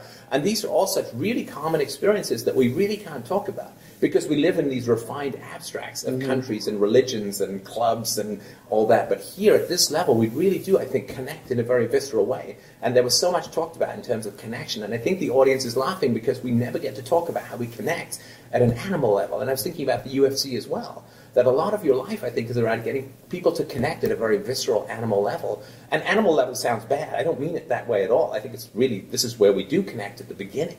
we connect in sex, we connect in fighting, we connect primally. And I think a lot of your work has to do with that. And Fear Factor is also involved. That's really primal stuff. Primal fears that people have, confronting them and overcoming them. People watching that, I think, can really connect with that fear, with that desire for the money and the fear of the circumstances and all that. Well, the primal fear of competition itself, the fear of failing, the fear of overcoming adversity or not being able to, that's a real part of being a person, is the challenges of life itself. And with Fear Factor, this is a stupid show. Don't get me wrong, I don't have any grandiose ideas of what that show was. You didn't come up with any taglines for that, right? No, Fear Factor. It's a stupid show. Tune in Thursdays. It's a silly show. It was entertaining, and I know people enjoyed it. But what was fascinating to me was I have a background in martial arts and in competition. More importantly, I fought most of my life from age 15 to age 22. It's basically all I did with my time. And so I understand what it's like to be confronted with a daunting task. I understand what it's like to be standing there when the referee looks at you and goes, "Are you ready?" And then looks at the other guy and goes, "Are you ready? Go." In that moment, that here it is, whoa! Like you're stepping off a cliff, right? I mean, it's a very strange thing for us to just say, "Ready, go," and then go do something. It's really hard to do, to anticipate, and also as human beings we can calculate all these different variables. And one of the things about being an intelligent person and facing a difficult competition, whether it's fighting or anything incredibly hard, is you are aware of the variables. You're aware of the failure, you're aware of the humiliation, you're aware of the embarrassment of failure, you're aware of the personal dissatisfaction with your own performance, the depression that's going to come with that, and all those variables, they can combine to create a constriction effect where you just almost can't perform. You're overwhelmed by the possibilities, and you just freak the fuck out. It's called being dwarfed by the moment. The moment comes, and and one of the things that I was good at on Fear Factor is to talk people through that, and just to let them know, look, you can fucking do this. You just go out and don't think about anything else but doing it. All those other things are a trap. Those other things are demons. You got to keep those demons at bay. Don't entertain them. Don't feed them. Don't give them water. Push them away. They don't exist. What you're going to concentrate on is repeating the mantra that you can do this, and this is how you're going to do it. Be in the moment and go do this. And I helped a lot of people get through that show because of that. And that is a primal thing. That's the difference between someone who survives an encounter with a jaguar and someone who doesn't. Someone who panics and freezes up and gets killed, and someone who runs away, and someone who figures out how to climb a tree, someone who figures out how to pick a rock and smash it in the head. The difference between someone who encounters an incredibly difficult situation and learns from it or dies because of it. Right. That's a primal thing, man. I mean, that is one of the reasons why we're here, is because people did confront predators. And the reason why children are afraid at night of monsters is because we have genetics that remember about jaguars. Jaguars and leopards eating us. I remember reading this story about a guy who got bitten by a great white shark. And not like it bit and went off. Like it took his whole torso in its mouth. And it swam underwater with him. And he was so dazed. He said he remembered it all very vividly, and because he wasn't a head injury, right? You forget stuff then, right? But he was under the water, and he was just being basically pulled along into the deep water by this shark, which had him in his jaws. And he was just dazed, and he was like, "I'm fucked. Okay, well, what am I going to do here, right?" And then the image of his kids came up and his wife, and he's like, "No fucking way!" And he just reached up and he jammed his hand into the eye of the shark. Wow! And it shook him free. It let go, because, I guess that hurts. I can imagine, right? And he swam to the surface, and he lived, and he made it back to shore, because there's that moment where you just go, no fucking way. I'm not going out like this. Wow. And that, I think that's the primal and visceral response, whereas before, it was just I'm going to surrender to this god-awful thing, and then it's just no way. No way, I'm fighting back this. Well, that's what's fascinating about martial arts competition, is that everyone has that sort of no way thing. But the reality of no way is, if you're in the octagon with John Jones and you say, "No way," it doesn't matter what you think. You say no way too, right? Yeah. He's going to kill you. I walk into that, I'm like a fine red mist of nothingness in about 10 seconds. A person has they've prepared their entire life for this moment. And it's not just the no way that you get when you're getting bit by a shark, but it's also knowing that no way is coming every fucking day, getting up at 5 a.m. when the alarm clock goes off, and eating healthy and running and making sure you get the right amount of rest and take the right amount of vitamins, and all that knowing that you have that instinct to say no way, but so does he, and that's not going to be good enough. Right. You're gonna have to control your body, control your mind, develop your skills, and have an intelligent approach to this very difficult task in front of you. And you've talked about when you were a kid that you saw violence in your home, for which I'm, of course, incredibly sorry. Is it true that for a lot of these guys, they come from some rough backgrounds, some aggressive or violent backgrounds? A lot of them. Yeah, almost all of them. And what do you think the connection is there? Because in some ways, you'd sort of think, well, if you saw that kind of stuff, wouldn't you want to get away from it? You would, but sometimes you can't, and so you want to learn to protect yourself. And that's what a lot of it is. And a lot of it is a lot of guys were bullied. I was bullied, not too badly. Nobody really hurt me, but I was intimidated by a lot of guys, like scared. And it gets in your head, the bullying, right? It just circles around your head. It's humiliating. Yeah. It's humiliating. It can, it causes people to jump off buildings. It's a huge problem with human beings, this natural inclination to pick on the weak to satisfy our own insecurities, and for me, I was a small kid. I wasn't big, and there was just too many moments where I was scared. And I was like, okay, this is not how I want to live my life. So I started taking martial arts. I was like, I got to learn how to fight because this is just too scary. Like the environment isn't going to end it. You get the sense of eternity. Like this is going to be the rest of my life. And the environment is not going to change it. The teachers aren't going to stop it. There's no way for my parents to stop it. Like, if I don't act, this is going to be the same fucking day for the rest of my life. It was clear to me. Yeah. It was clear to me that no one was going to help me. And as a boy, it was one of the core issues of being a boy growing up was dealing with the other boys. And this balance of power, which was so against me.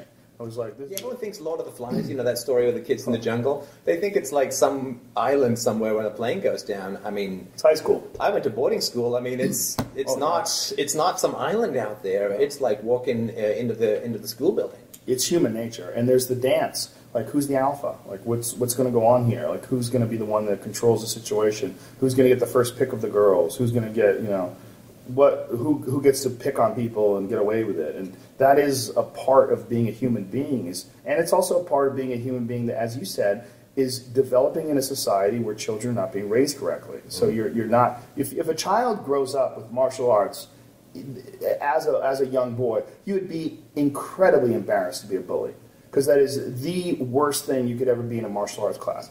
I am a black belt in jiu-jitsu, and I roll on a regular basis, roll meaning spar, with people who are complete novices. And I don't hurt them ever. I've never hurt one. I coach them along the way. I'm like, you gotta turn your head like this. You're like me pinning my daughter because we're play wrestling. It's like she's 4. What would I be doing that for? Right? Well, I mean, sometimes it's big, strong men. Yeah, but they're still untrained. Well, they're untrained. But the point is, like, if I humiliated them or beat them up or something like that, it would be a massive embarrassment for my school, a massive embarrassment for me as a martial artist. Like, everyone in class would hate me because of it. There are people like that do, bully and try to hurt, lesser ranks or novices. Those people are kicked out of class. Like, there's no place for them in martial arts.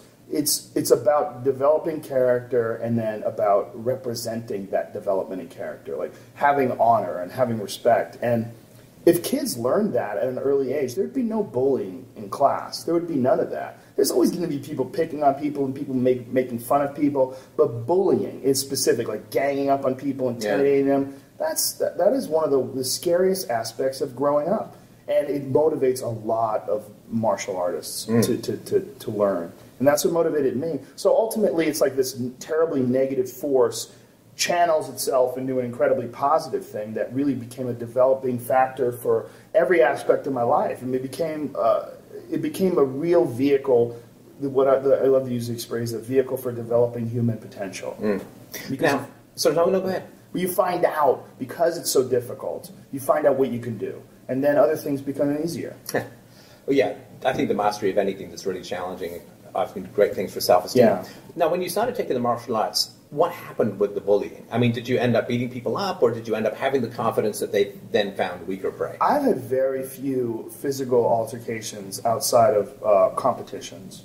I had one or two small ones in high school that were really no big deal. Nothing crazy. But the fights that I had in tournaments were so extreme. like so many knockouts and just so much the violence of physical competition is so much more intense than anything you would ever experience in your average street fight. Like you're dealing with trained killers. Yeah. Like you and another trained killer do it. So like there was no motivation for me to prove to anybody that I knew how to fight. And then somewhere along the line, other kids knew, like, oh, that's he's a black belt, he's this, he's that, and they just left me alone. Right. So it become scary enough so that they leave me alone. And then you avoid the fight. Yeah, right? you avoid because it. Prevention is always better than cure, right? And you have very little aggression because you're always training. So like when you train all the time, you're always tired. Like you have no. Yeah, people think, oh my God, you've got to be so fit. Think of all the energy you'd have. It's like, oh my God, I just got to get from the futon to the couch. Somebody give me a wheelbarrow. There was a famous karate master who once said that the karatekas are not nicer. They're just tired from training. And that's not nice. They avoid these things because it's too hard to just get up for it. Right. But I think that human beings have a massive amount of what I call chimp DNA, the monkey instincts. There's a massive amount of those that are not being represented by the way we live our lives. The bodies that we have are essentially the same bodies as the humanoids that lived 100,000 years ago or 50,000 years ago. There's very little variation. Yeah. And the need for physical movement and the need for just activity and all these different hormones and chemicals that your body just naturally produces, they have to be satisfied. They have to be moved around. And I think it's a huge part of balancing your perspective in life, balancing your view of the world, just to exercise these things out of your system. And for boys especially, huge part of being sane. Yeah, certainly learning how to manage aggression is really important. I think I'm a strong atheist, and I think one of the things that was really harmful about religion was this idea that we are antibody, that we are souls trapped in this prison of the flesh, and we're, aimed to be these rockets that rise up to meet the glory above and so on, because I think that gave us this feeling that the body is somehow, and it's very explicit in some forms of Christianity and other religions too, that the body is Satan's device to draw you away from God, the lusts and all the stuff that the comedians make fun of and celebrate, I think. It's very pro-body, right? Because it's funny and it's an enjoyable place to be. And I think that this hostility towards, it's called in philosophy the mind-body dichotomy, that we're this glorious mind trapped in this horrible fleshly corpse kind of thing. I think it's really, really unhealthy. And I didn't really get that when I was young. Like when I was 20, I went to the National Theatre School. I was going to be an actor and a playwright. I did some of that for a bit. But what they did there, which I thought was amazing, was real body work, which I'd never been exposed to before. I grew up in England. England's relationship to the body is, it's crazy, right? I don't even clean their teeth, for God's sake. I love the taste of gingivitis in the morning. It smells like empire. But when I did this body work, which was like, I don't know if you know the Alexandra technique, which is a body repositioning technique. We did gymnastics, we did sword fighting, we did stage fighting and all that kind of stuff, which is like in some ways more challenging. And we did stretching, and I got into yoga and stuff like that. And I'm always encouraging this in my show because I deal with a pretty hyper-intellectual audience. And I keep trying to remind people, drive your brain back into the body. Drive your brain back into the body. That is the seat of everything that you are. And, if that doesn't do well, you're not going to do well in the long run. And don't split yourself off from the body. But there's this weird thing in society where we are somehow not our bodies. And it has to do with the soul idea. We're going to continue afterwards. And I don't think I'm going to have any more reality after I'm dead than I did before I was born, which is to say not at all. And this is where we are. And I really try to encourage people to really root themselves in that. We have a second brain called the gut, which is almost as complex as the one we've got up here. People say, I've got a gut instinct. That's real. That's not an imaginary thing. There's this great book by Malcolm Gladwell called Blink. You should pick it up if you haven't read it. I have. Yeah, okay, so where he says, people get stuff. Yeah. Like so incredibly quickly. And that's not an intellectual process. That is a full body process.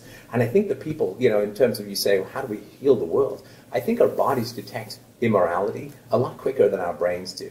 Like, you have those people that come around, you're like, oh man, there's something not right about this guy. I don't know if body language, they may look perfectly normal or whatever, if it's a slight vacancy in the eyes or something like that, or an overly stiff body posture or something like that. I think that if we could see, you call them, I think, exquisite douchebags. Like you're talking about, was it Doug Stanhope's the party in the desert? Yeah. Yeah, that he could have these parties, but there'd be 1,000 cool guys and then one unbelievable douchebag who would just ruin it for everyone. I think we can see those people, but I think we can mostly see them with the body, not with the brain. Because the brain, we can talk ourselves in and out of stuff. But the body, I think, really connects at a very visceral level with the people around us. And I think if we could train people to be more in the body, I think they'd be better at detecting bullshit and better at detecting bad people and shunning them. And then we kind of isolate them and quarantine them, not breed with them, not have them over fucking up our kids. And I think then we'd be able to pass that gene out of the pool, so to speak. Sorry, that's a hell of a long rant for I think you're absolutely on, and I think that the idea that the body is separate from the mind is really kind of silly. It's they work together, and if the mind is working overtime and the body is falling apart, the mind's not going to be at its optimum. Even if you have an incredibly advanced mind and beautiful knowledge and information, it would be better if your body was in shape. It'd be better if you were limber. It'd be better if you weren't stressed out. Like we experience a physical stress of a deteriorating body. It's legitimate. It's 100% real. It's not just a vain thing. You want to keep your body in shape to look good. It's an ego thing. It's not. It's you are some weird symbiotic thing. It's the mind and the body, and then also the intestinal flora. It gets really freaky when you start realizing that you're actually an ecosystem. Yeah. You are not one thing. And the ecosystem is even within the mind. There's this great therapy called internal family systems therapy, which basically says that we don't have like a single self, like we are a competing ecosystem of our parents and those who want stuff from us, and our some of our own needs, which is also to please those who want stuff from us, and it's all a competing. And if you think that you've got like one ego, you end up being a kind of tyrant, because all these other voices in your head that are telling you to do stuff or encouraging you to do stuff, you kind of clamp them down because we need unity. Yeah. But I think that the idea that we are always in a state of negotiation with ourselves is really positive. I spent years in therapy, and I think it's just fantastic to work from that kind of approach that we have. I call it the ecosystem. Like me is an ecosystem, and it really is a lot of give and take, and a lot of negotiation with yourself. And of course, if you can negotiate with yourself, I think you'll end up with a society where people negotiate with each other. I think that the people who are tyrannical with their own identity end up being tyrannical with others. I think that the way the world is out there is very much a mirror of the way we live internally. And if we can be more at peace in negotiating with ourselves and recognize that we should not have a single dominant authority within ourselves, but everything is a negotiation. Do I want to work out or do I want to have a nap? I mean, I have those negotiations with myself all the time. And that way I can negotiate with my wife and my daughter and my listeners and all that. And I don't have a tyrannical part of myself that says, well, you just got to do this, goddammit, no matter what. Because I'm always afraid that if that's the way it is for me in here, that's how it's going to translate to the world out there. I always feel that the most massive structures in the world, the governments, states, armies, and all that, just a reflection of how we deal with ourselves internally. And I think trying to get people to relax about how they deal with themselves internally and negotiate more than dictate, I think is really important. I'm completely rambling, but I hope that makes some sense. No, it makes total sense. And the rigidity, being rigid and not being able to be flexible about things is also a huge issue. The ability to alter your ideas about things and not feel like you're a loser because you changed your mind.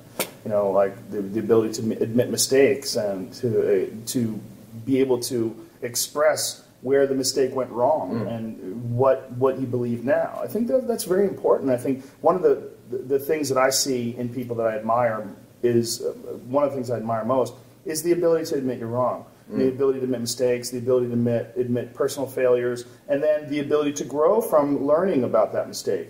And one of the things that I find to be one of the most incredibly weak and intolerable things is someone who cannot admit they're wrong. Oh. I can't communicate with people like that. I can't. Yeah. I make mistakes all the time. If you don't, maybe you're the perfect person, but if you do and you don't admit it, we can't talk. We can't. Well, isn't most of life not working out? I mean, isn't most of life failure? I mean, yes. One of my favorite writers is Charles Dickens, or you take Shakespeare. Charles Dickens wrote like 35 novels, of which like 4 or 5 are famous. So he's the best novelist that we've ever produced as a species, and he's got a success rate of 20%. Shakespeare wrote like 54 plays, hundreds of sonnets, and of his plays, maybe 10 are like regularly produced. The Hamlets, Othello's, Merchant of Venice, and all that. So he had a success rate of about 20%. So the greatest conceivable geniuses in human history have a success rate of about 20%. I've had some of my biggest breakthroughs from failures, from my disgust in the failure or my discontent and my recognizing where I went wrong and then my re-energizing and refocusing. my stand-up comedy failures, I can literally point to the moments on stage, like the worst bombings in the history of my career, and then the giant leaps that I made in progress after that. It's always been the case. And I now, to this day, if I have a set that's not so good, I recognize that I hate that, so I will now refocus, and that this is a good thing. Because this taught me, well, you got a little sloppy there, or you got overwhelmed by responsibilities, or what you didn't put enough focus in it, whatever it was. Now is the time to recognize that just like every other time in the past, you are now going to grow, and you'll be better than you ever were before. Yeah, I did one show, and I thought I did the right research, but I didn't at all. I did a show on healthcare, and then this woman who was a doctor, who was pretty high up in the profession, she wrote me this long email detailing every single thing that I got wrong in my show. And so what I did was, I'll just read this whole email. Yeah, that's great. I'm completely sorry. I thought I knew what I was talking about. Turns out I had come so far up my ass, I was seeing back out of my own eyeballs. Good on you, Yeah, though. and just read the whole thing, because if you're not correcting yourself, how are you going to have any credibility? Because nobody believes that you're right all the time. That's just impossible. It's impossible. To believe. Yeah. I correct myself all the time on the podcast, because a lot of times during the podcast, we're completely talking out of our ass. I remember something, and then and now I go, hold on, let me Google that. Like I'll constantly Google things. When in the middle, I go, okay, I'm full of shit, because actually they proved it in 1972 that this is, and I think that's really, really, really important, especially when you have this weird responsibility, and as I know that you do, you have a massive following online, and a lot of people very much respect your opinions and your thoughts on things and consider them very highly. So when you say something or you go over something, and then it turns out that it was incorrect, or it was your original assumption was based on some bad information, it's so important to be flexible like that. It's so important to be honest like that, and so that people recognize, like, you're a human being, and everyone who's listening is a human being, and we're all essentially in the same boat together. One of us may have focused more on a particular topic, or one of us may have more talent in a particular area, but we're the same goddamn thing. Yeah. No, I think it is important, and especially when you put out a lot of shows, you're just going to get stuff wrong, and you can't be an expert in everything, and that's no question that you have to read, and you also want to model that behavior for people, right? Yes. I mean, because if you're the defensive guy who can't admit that he's wrong, I mean, the kind of people who are going to end up being comfortable with you are not the kind of people you want to have around. Oh, this guy never admits he's wrong. He's an okay guy for me. It's like you want to have that force field that repels the people who want that, because that's not a good place to be. I have a very critical forum, and sometimes critical in a bad way. Like, there's a lot of cunty behavior. A lot of people are just really just negative people. But a lot of really intelligent people, too, that I really rely on. And sometimes if I have a show that doesn't go well, or if something happens or there's a dispute about something, I like the criticism. I think it's hugely important, especially if it's honest and it's intelligent, because that wasn't available before. And one of the resources of the internet that's so fantastic to me is that you can get opinions and you can get intelligent ideas from people that you would never be able to contact with 10, 20, 30 years ago. You just wouldn't be able to. And now you can get them and you can interact with them in real time. And it's a beautiful thing. And it's so enriching, and it's so important for your personal growth and for the growth of anything you're trying to do, to have these intelligent people giving their point of view. You may or may not agree, and that's one of the things I find along the way. Like, I'll read a really intelligent review of why something that I did was not right, and I'm like, I see where you're coming from, but I disagree entirely. I can respect that, but I don't like that. I don't like this that you're saying is good. I don't like Smashing Pumpkins. I don't like Grateful Dead. There's a lot of things that a lot of people like that I don't like. Actually, I do like Smashing Pumpkins. Shouldn't say that. Bullet the Blue Sky, is that what the song is? What is that? No, Bullet the Blue Sky is U2. Yeah. What is that one song? 1979, I think, is the only song that I know. What's that? World is a Vampire? Do you know that one? You are the person who's more into that kind of music, I think, than I am. Santa Jane. I love that song, so I shouldn't say smash it. My temptation, though, I got to tell you, my weakness is, oh, Joe, you got to stop me if I do this. I want to nitpick back. So I talk to a lot of libertarians, and libertarians, God love them, greatest people in the world. But if you make one factual slip, like 6 million guys are going to come down with you, like wiki references coming out their eyeballs. So the other day, I said something about tigers in Africa, right? And like 6 million people emailed me, dear God, how can you believe that there are tigers in Africa? Tigers are native to India. There's no tigers in Africa, no tigers in Africa. Completely true, except Oh, I was so Zoos. tempted. No, yeah, zoos. I'm like, you've never heard of zoos? I bet you there's one tiger in Africa. So, I'm like, oh, no, don't do that. When you're wrong, you're wrong. There are no tigers in Africa. I'm with that. Yeah. Well, people love that sport of calling people out on mistakes. There's a certain, scorecard that you keep. Mm-hmm. Where you can bust someone on a lie or bust someone on a misquote or a mistake. It's a big part of the debunking movement. I had a guy on recently, a guy named Mick West, who runs contrailscience.org. Oh, the contrail stuff? Yeah. And it's all about, his website is, he runs metabunk.org, which is a message board. It's all about debunking conspiracies and ideas and incorrect thoughts. And one of the things that these guys love doing is debunking things for a score.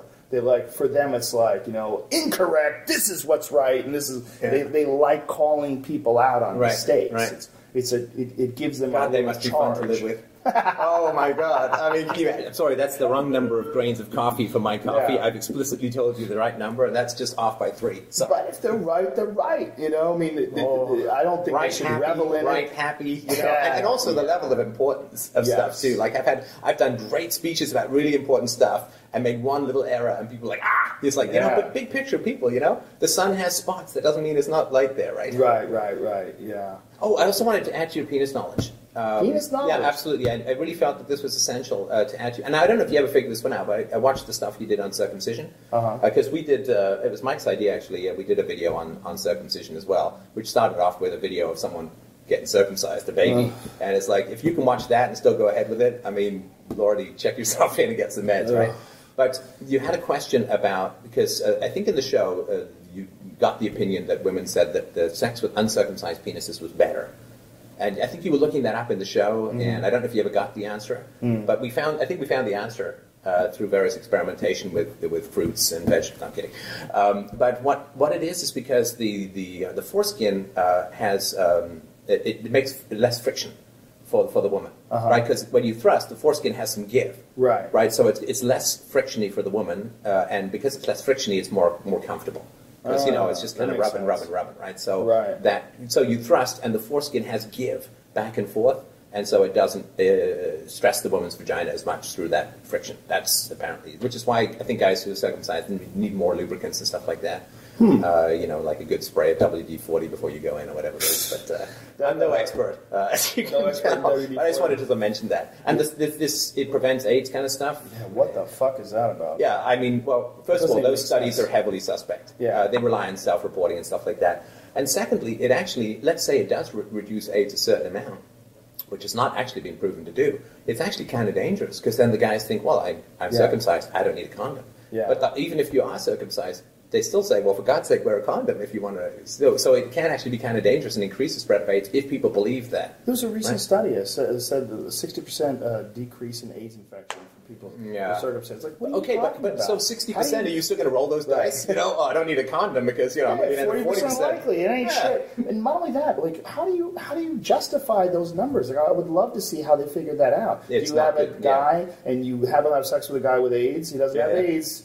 And then, you circumcise him, and, now he's even less AIDSy. Yeah. How are you doing it? Plus Africa is not known for an excess of soap, right? I mean, there's a really rough economies down there, right? So there's that problem. The penile cancer thing, I mean, even the American Society of Pediatrics, because they say, you put penile and cancer together, you usually will get a man's attention. Because, these are like, hey, what? Hey, what? Okay, I wasn't listening before. I pricked up my ears at penile. When you added cancer to it, I really, really began to listen. But the numbers that go down are so infinitesimally small, and the chances of getting it are so teeny tiny.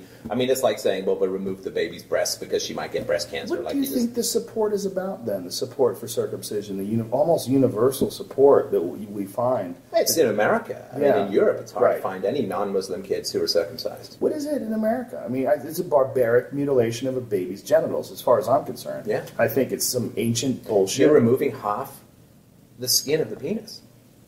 I mean, it's not just the tip. I mean, sorry to put it bluntly, and you have to put shit in to wedge it, because the baby's born with the foreskin physically adhered to the penis. You got to go and anyway. We don't have to have everyone faint from the show, right? Details of deaths or mutilations, which are numerous, but the idea that it still exists is troubling to me. It doesn't there's no rational sense to it. There's things that I get. I see a cause and effect, and I see why people do it. I don't see that one. I don't understand it. The only thing that I see is perhaps a justification of the old ways and the fact that it's been done for so long, that it's been established. Well, and people say, I want the son to look like the dad. Ugh. And I mean, how often are your son and your husband comparing penises? Is that a big family hobby? I mean, are you whipping it out at dinner saying, well, it's longer and bigger? So I think a lot of it has to do with, why does trauma repeat? It's a big question, right? Mm-hmm. Why does trauma repeat?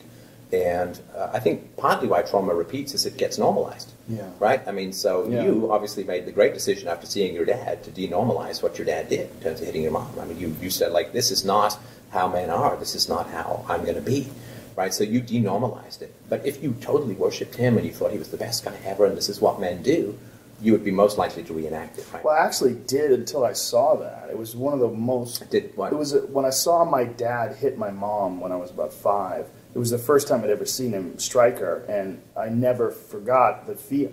I mean, it's really difficult to remember exactly what I remember, but I do remember a very clear feeling. And that very clear feeling was, oh, he's fucked up too. Like, oh, I thought that my dad was my hero. And I remember being massively disappointed. I'll never forget that feeling of disappointment. Like, this is not what I thought. I thought my dad was this awesome, perfect guy, and he's not at all. Right. He's a bad person, and this is a bad scene. No, but why do you think you had that response? Because some kids wouldn't. Some kids would be like, oh, I can't wait to grow up and hit my own woman, right? I mean, why do you think you had that response? I guess because I love my mom. My mom was not a bad person. She was not an angry person, and when she got you out of that environment, right? Because she was a strong woman. She still is. But she realized at that moment, like, this is not happening. And she packed up our stuff and we were gone. But I'll never forget the feeling of disappointment. They're like, oh, like when you're a child, you hope that your father is a hero. Yeah. And to know that he's not. So I think for me, it was this very young introduction to close violence. Violence within the household was sort of a defining factor why I was terrified of violence and why I wanted to learn to defend myself, like really early on. Like the idea that someone could just do that to you, or that someone could do that to their wife, or someone could do that to my mother. Right. Yeah, it is. I think that kind of recoiling from it, so you denormalized it. It was a bad thing. Do you as a dad, I mean, I know me as a dad, I mean, the idea that I would ever see that look on my daughter's face where I would fall from grace, doesn't that terrify you? It terrifies me. Yeah. I mean, I'm not like, constantly trying to be like some statue of perfect fatherhood or whatever, but the idea that I would disappoint my daughter in that fundamental way where she'd have that crossroads with me and no longer look at me in that same, look up to kind of way. I really think about that like every day. I would never want to see that look. I think the love that people have for their children often motivates them to be a better person. Yeah. Be a better person. I know it does for me. I couldn't imagine. I mean, if I even raised my voice to my daughter, it's like, come on, seriously, you can't do that. You can't hit each other, you can't throw things through a window, you can't, the idea of hitting my daughter is insane, it's alien, it's impossible. And the idea of hitting my wife is so completely out of the idea of what's possible. I wonder what my feelings would be if I didn't grow up in a house of violence. I wonder if it wouldn't be so repulsive to me, having actually physically experienced it in person up close. But I did, so I was inexorably, that's a part of my psyche. That's that being a negative thing, that being a horrific crime. And there's also just a weakness. Like, I'll never forgive a man that's willing to do that, to hit a woman like that. It's just so weak. It's so incredibly weak. It's just such a failure of character and such a negative, selfish impulse to hit someone like that. It's it's one of the major things that's wrong in human interaction is the ability to hurt each other, to wantonly, to just reach out and injure each other and hate and express our ignorance in such a violent and selfish way. Yeah, and I feel that, I'm sure you do too, but I feel that even more strongly with parents to kids. Yeah. We're so much bigger. Yeah, My wife can leave me, your wife can leave you anytime if you're Yeah. a jerk, right? Your kids can't, they got nowhere to go. Right. They can't just say, well, that's it, I'm getting a divorce from you, Dad, and I'm going to go find a better dad. But they have nowhere to go. They have no choice. They're so tiny. Yeah. And I think violence always makes you smaller than your victim. Yeah. And I hit a 4-year-old. I mean, are you really so far out of options as an adult with all the choice in the world that you actually have to end up hitting someone so tiny and dependent? I mean, that makes you way smaller than that. I was reading some account of a guy who was losing custody of his child. Him and the wife had gotten divorced, and I was reading this articulate, well-written account of the horrors of the legal system until I came upon this thing where he said that his daughter went back, the daughter was 3, went back to the wife and told of a mild spanking that he gave her. And I'm like, oh, you're a douchebag. You're a lying douchebag. You're a piece of shit. You spank your baby. And what you're doing here is manipulating reality with your blog to try to paint yourself out to be a victim. You beat your fucking kid, man. I don't care if it's a mild spanking. You don't mildly spank a fucking 3-year-old when you're a grown man. It's nonsense. It's crazy. You don't have to do that. They throw a temper tantrum, hover over them, communicate with them until it's over, and then give them a hug and say, I love you no matter what. But this is when I know it gets frustrating. It's been frustrating. I've had frustrations, and that's the number one thing that I always do when I communicate with my kids. I always tell them, when I was your age, I was even worse at that.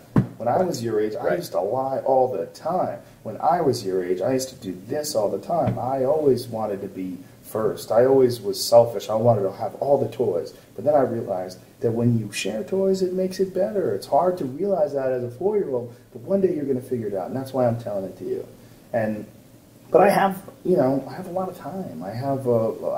I'm a relaxed person. I'm not constantly under the pressure to perform in life. I like to do better. I'm in a good financial position. I'm in a good relationship position. When I see people that are stressed out by life, and then life is overwhelming, and they're like, "Will you shut the fuck up in there?" Yeah. It's almost like they're overwhelmed by their plate, and it's terrible on the child. Yeah, I always wanted my daughter to remember that I was a kid too. And that's what you're talking about. I don't want her to think that I'm some giant authority figure that's just in her life. In fact, I've told her so much about my childhood, she likes to play with me as a kid. She calls it, okay, I want to play with little Steph. Oh, and then she wants me to come into the room as little Steph and play that way. And I think that's great, because I want her to remember that. And I think, God, if we could just fix language. If we could fix language, I think we'd fix so much in the world. There's an old Confucian saying, it says, the beginning of wisdom is to call things by their proper names. I hate the word spank. Just say hit. Yeah. Just say hit. I hit a mild spanking. Come on. I mean, don't call it war. Call it murder. That's what it is. Mild spanking. Yeah, don't call it arrest. Call it kidnapping. Don't call it taxation. Call it theft. I mean, let's use the proper words for things, and we'd solve so many problems. Euphemisms are, they just the plaque in the arteries of the brain that confuse so many people. You hit your child. It's not a spanking. We say, well, it's mild. It's just a little swat on the butt. No. If you're spanking, it's to deter behavior. It's to change behavior, which means the child has to hate and fear it. Yeah.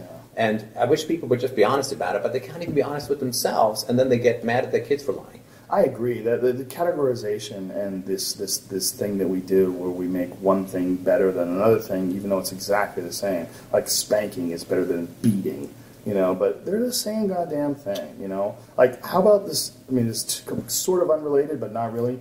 This thing that's going on with this deploring of chemical weapons, that somehow or another murdering people with chemicals in that fashion is way worse than using drones.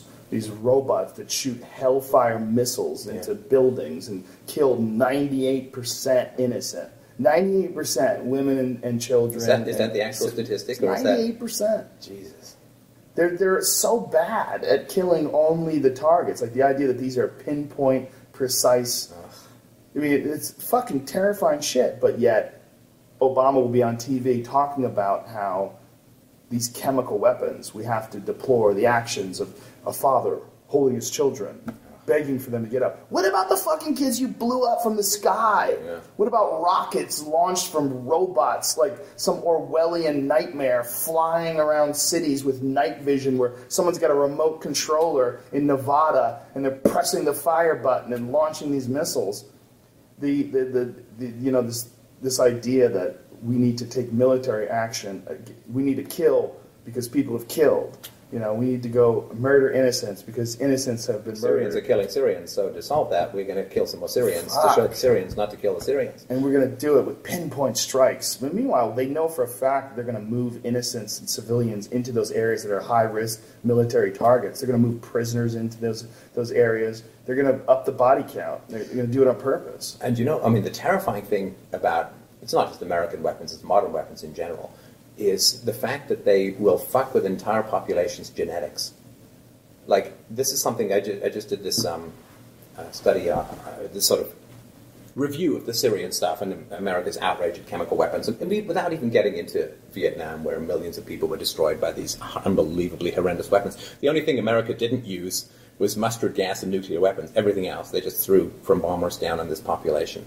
In Fallujah in 2007, they used this white phosphorus, which is basically just exploding glue that melts human beings. And they just fired it indiscriminately into the city.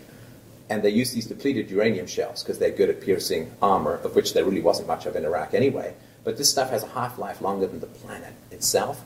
And it so screws with the genetics of the population because it goes into the dust, it goes into the lungs. There's been a 600% increase in leukemia. And in the years after this Fallujah attack, run by America, by the Special Forces, by the Army, 50% of the children were born with birth defects. And a geneticist who's gone to study the city, says that he's never seen a more compromised, is a nice way of putting it, basically a more fucked up genetic population. This is going to go on for generations. These genes have been completely destroyed by these weapons. And then they're saying, well, you know, this guy in Syria, he used these chemical weapons and so on. It's like, but at least that stuff is not going to completely rewrite the genetic code of the population for generations to come. Well, haven't they denied the use of depleted uranium, even though there's a lot of evidence that shows that they did? They used it in Serbia, too. And I had to apologize to people because I was talking about where they used all these depleted uranium, and all these guys from Serbia write and say, what, we don't count? I mean, come on. I mean, they used it with us, too, with the same effects. And then that's also the cost of this Gulf War syndrome, that all these people have come back with those horrible illnesses that mirror radiation sickness, and then the government has denied them medical treatment and said there's nothing wrong here, there's nothing going on here. It's a sad, sad statement that that's how we are today. And yet most of the people that I meet are really nice. Don't you find that to be? Yes, I mean, you meet a lot more people than I do. They say the average famous person meets like 10,000 people a year or some crazy number, right? Yeah. But don't you find that most of the people that this is the weird thing, the world is insane and so full of like the most soul-destroying evil, but yet most of the people that I meet are unbelievably nice. Yeah. Isn't that weird? I mean, like, who are these reptiles who run everything? Because I meet these really nice people and there's all this horrible stuff in the news. Well, in all fairness, you live here. Yes, that's true. You live in Toronto, right? That's true. Yeah, I don't live... It's a beautiful place. Yeah, it's a lovely place. And people are pretty nice in Toronto. Very nice. Yeah. Like, overall, I say 20% less douchebags in Canada than America. Well, you got the BMW factor, which we ran into a couple of times on the drive down. The BMW factor? Yeah, you know, that old joke about BMWs, what's the difference? I'm going to tell the joke to a comedian, so I'm going to put a porcupine and a BMW, then the BMW, and the porcupine, the pricks are on the outside. Yeah. So other than the BMW factor, very, very nice people. They must bring them in from Kosovo or something. That's also always going to be the case when people are privileged, or when they have more money, or when they feel like they've worked harder and the other people are weak and lazy. Get the fuck out of my way. I've got the Mercedes. Oh, don't people love to think that the accidents of birth are personal virtues? I mean, they just, because a lot of people who make it big, like what Gwyneth Paltrow, isn't there a godfather like Steven Spielberg or something like that? And she's a talented actress, a lovely lady, but she got a bit of a leg up in the business, right? But a lot of people are like, I happen to be born to this great family. I happen to be born in the West. I mean, you and I are born in Kenya. I mean, what the hell are we going to do with our lives? Tie the rubber tires to our feet to run around in? I mean, it's so much of the good stuff in our life is kind of accidental. 100%. And to mistake that for personal virtue is a really great failing, because it really kills your empathy. And on the flip side, it's also an incredible weakness that people have when they point to successful people going, they got lucky. No, I need to just get lucky. If I got a funny how you work for 10 years, you end up with a lot of luck, right? Yeah, you bust your ass and then you get luck all the time. It's weird. Well, because in your life, of course, 5 years of stand-up before you got anywhere near TV or anything like that, right? In that sense, I got super lucky, because that's really rare. It's really rare to get on a hit sitcom when you're 5 years in a stand-up. Well, yes, but I bet you when you got that sitcom, you worked pretty hard at it, right?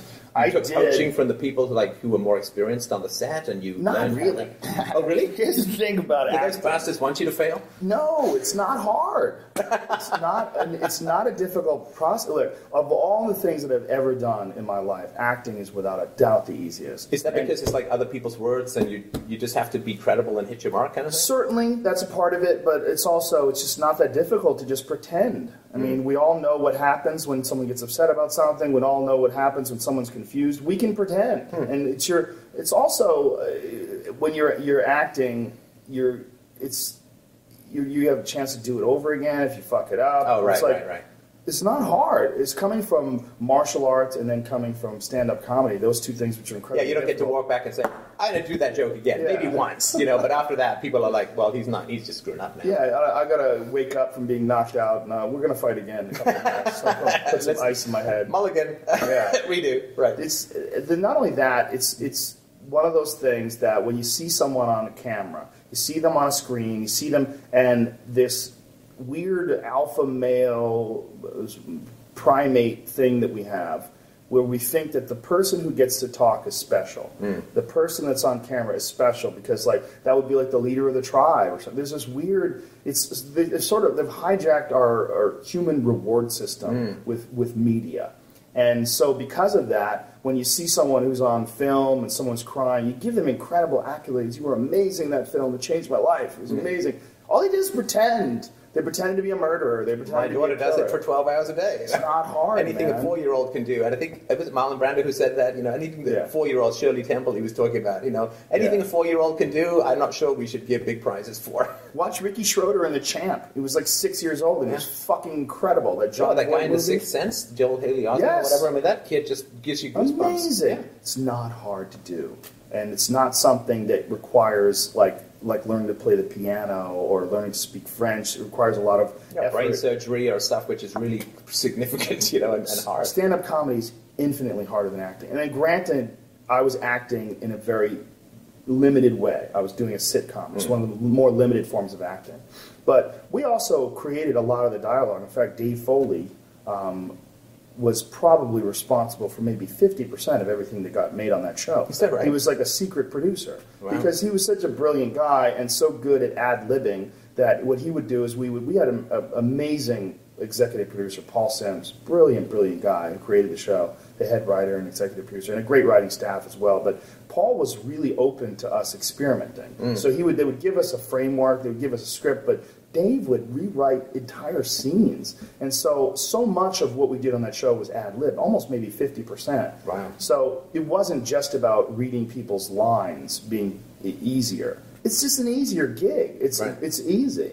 It's my stumbling into a sitcom, it was because of a bunch of lucky factors. Luck number one, that they saw me on MTV, and got to saw my comedy special or MTV half-hour comedy hour when I was on this television show where I did 10 minutes. They saw that and it went well, and then I got these opportunities. It just opened up from that, and then this show came about, and then I got on it. It was a show that was already created, so it was all luck. That was all luck. And the idea that you get that successful after 5 years of doing stand-up is really, really rare. So I can't take any credit for that. But then from there, from there you work. And even that, I mean, to do the half-hour MTV special, I bet you it was a hell of a lot of work. And that comes out of years on the road and knowing how to work an audience, the timing and what works and what doesn't and all that. So that's all work, yeah. Anybody who's good at stand-up, that shit does not come easy. No. There's no one who gets up there and can kill an audience of strangers. That's all work. You just can't do it from the beginning. Yeah, and anybody who doubts that, lots of amateur hours, just go give it a shot. I wouldn't, And maybe you can do it once. Maybe you'll have a couple of good lines that you've accumulated or you've developed over the course of your life, some observations that you think are really funny, you wrote them down. They might be valid. They might be good. And that might work a couple of times. But not when people are paying. When people pay $30 for a ticket and they want, one after another. I mean, I was just amazed because the hour and 20 that you were on stage last night, it flew by for me. And I mean, are you saying, according to your memory, it kind of flew by to you? But I'm thinking the amount of work, I mean, the amount of material that's written and discarded and tested and discarded, the amount of concentrated work that does an hour and 20 of making people laugh. Well, tip of the iceberg last night, huge amount of work underneath. when I'm not working on other things, if I'm not doing the UFC or if I'm not working on my podcast, I am always thinking of stuff. Like, is this funny? Is this interesting? But it's also, I've kind of designed my life in that the creation of material outside of the actual sitting down in front of the computer and writing, which is critical. That has to be done. That's one of the things that a lot of lazy comedians don't do. They just like little notes on Post-its and stuff like that? You can't just do that. You have to do both. You have to do the writing down notes and stuff is important too, but the actual sitting down and crafting the bits and putting them in order and figuring out a way. You free ball when you're on stage and let it come when it's on stage, because when you're on stage, you never know what the hell can happen. You have to be in the moment. Like when the guy came up to me at the beginning of the show and handed me the hockey puck. What the fuck are you doing? And then it became like 5 minutes of me goofing on this guy. Yeah. But I had to do it. This is the thing that happened. This is. Well, it's stitching everything together. It's the bridges between the stories that I was watching for last night. How do you get from one bit to another? Yeah. And I hate the word bit because it just sounds like such an insignificant thing, right? But that's what we call them. Yeah, but I mean, so getting logically from one bit to another is a real, like, how do you order them? How do you build them? But you have to do that, because if you don't, people don't want to follow your train of thought. What you're doing when you're doing a stand-up performance is not just telling a bunch of jokes, but you're borrowing someone's consciousness. You're borrowing someone's mind. And the only way it really works is if someone trusts you enough. Your thoughts are they're as developed as they can be. They're unique. They're surprising. They're stimulating to the point where someone's saying, "Okay, take me on this ride through your mind. Take me on this ride." Because if you're talking, like I have seen a million comedians, and there's so many that I've seen that they start talking and I go, "I gotta get the fuck out of here. I can't listen to this guy's mind," because what he's doing is he's got like a one-stop. Like, his premises are short, they're obvious conclusions. They don't build nicely, which is a challenge. And right? there's no depth to the thought, and so there's no unique point of view. There's nothing there. They haven't done the work, or they're not capable of doing the work. Whatever one it is, I got to get out of here because I can't give them my mind. Now, do you want? Because you talk about being a positive force in people's lives and bringing happiness, and you certainly did that last night. Do you want? You're going to lead the witness, right? No, it's okay. Do you want people to come out of your show better, wiser? No. How do you want them to come out of the show? Like, it's not just empty calorie entertainment. That's all it is. I would argue that you actually do put some. I mean, you're intelligent enough to put some real wisdom, I think, into what you do, and I think that people can come out of your shows with some interesting connections that they hadn't thought of before. I'm not saying you're an educator, obviously, but I think that there's stuff that it's not just a burger. Yeah. It's not empty calories, right? Because there's a lot of thought in what you do. Well, last night's set was particularly rich in ideas because some of the new things that I've been working on are there's a lot of stuff that I'm working on about this sort of weirdness of progressive thought lately, like this really aggressive progressiveness that's going on where people are denying reality. And they're doing it so because they feel like people have been marginalized in the past, which is true, but it doesn't mean you spring it back the other way and you say a bunch of stupid shit that doesn't make any sense. Yeah, or you judge people harshly for judging people harshly. It's like, how does that work, right? That's like hitting people for hitting. Exactly. And some of the most aggressive people I know are liberals. It's really strange. Yeah. I mean, there's an amazing video of the University of Toronto of this guy who is speaking about men's rights. Warren Farrell? Video?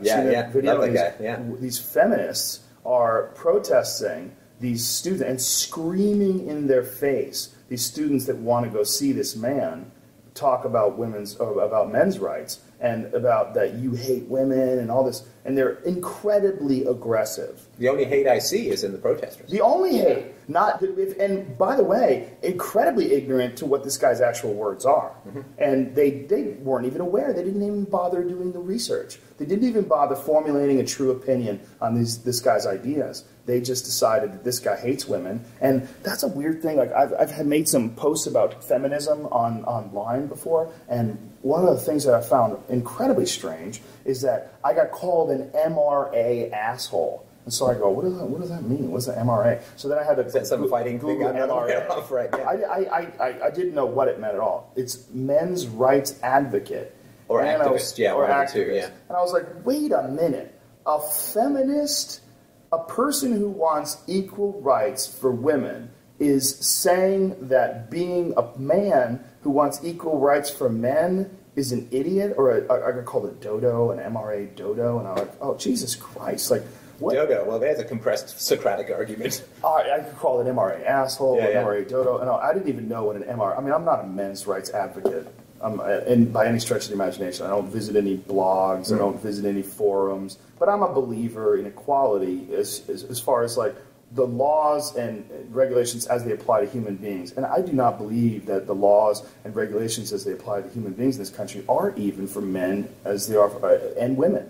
I don't think they're even for women, and I don't think they're even for men. Yeah, I think the divorce areas, yeah. laws are fucking horrendous for men. And some of them are atrocious. Some of them in Canada are god-awful. Yeah. Dave Foley, for the longest time, I don't know if he's resolved it. Horrible. Horrible. Anybody who's listening to this, just Google Dave Foley, Joe Rogan Experience, divorce. And there's a YouTube video that someone compiled of just him talking about his divorce. It will make your head spin. And I know Dave Robin is Williams, an honest guy. going back to TV. Yes. Because, he lost $10 million in his last divorce? Yeah.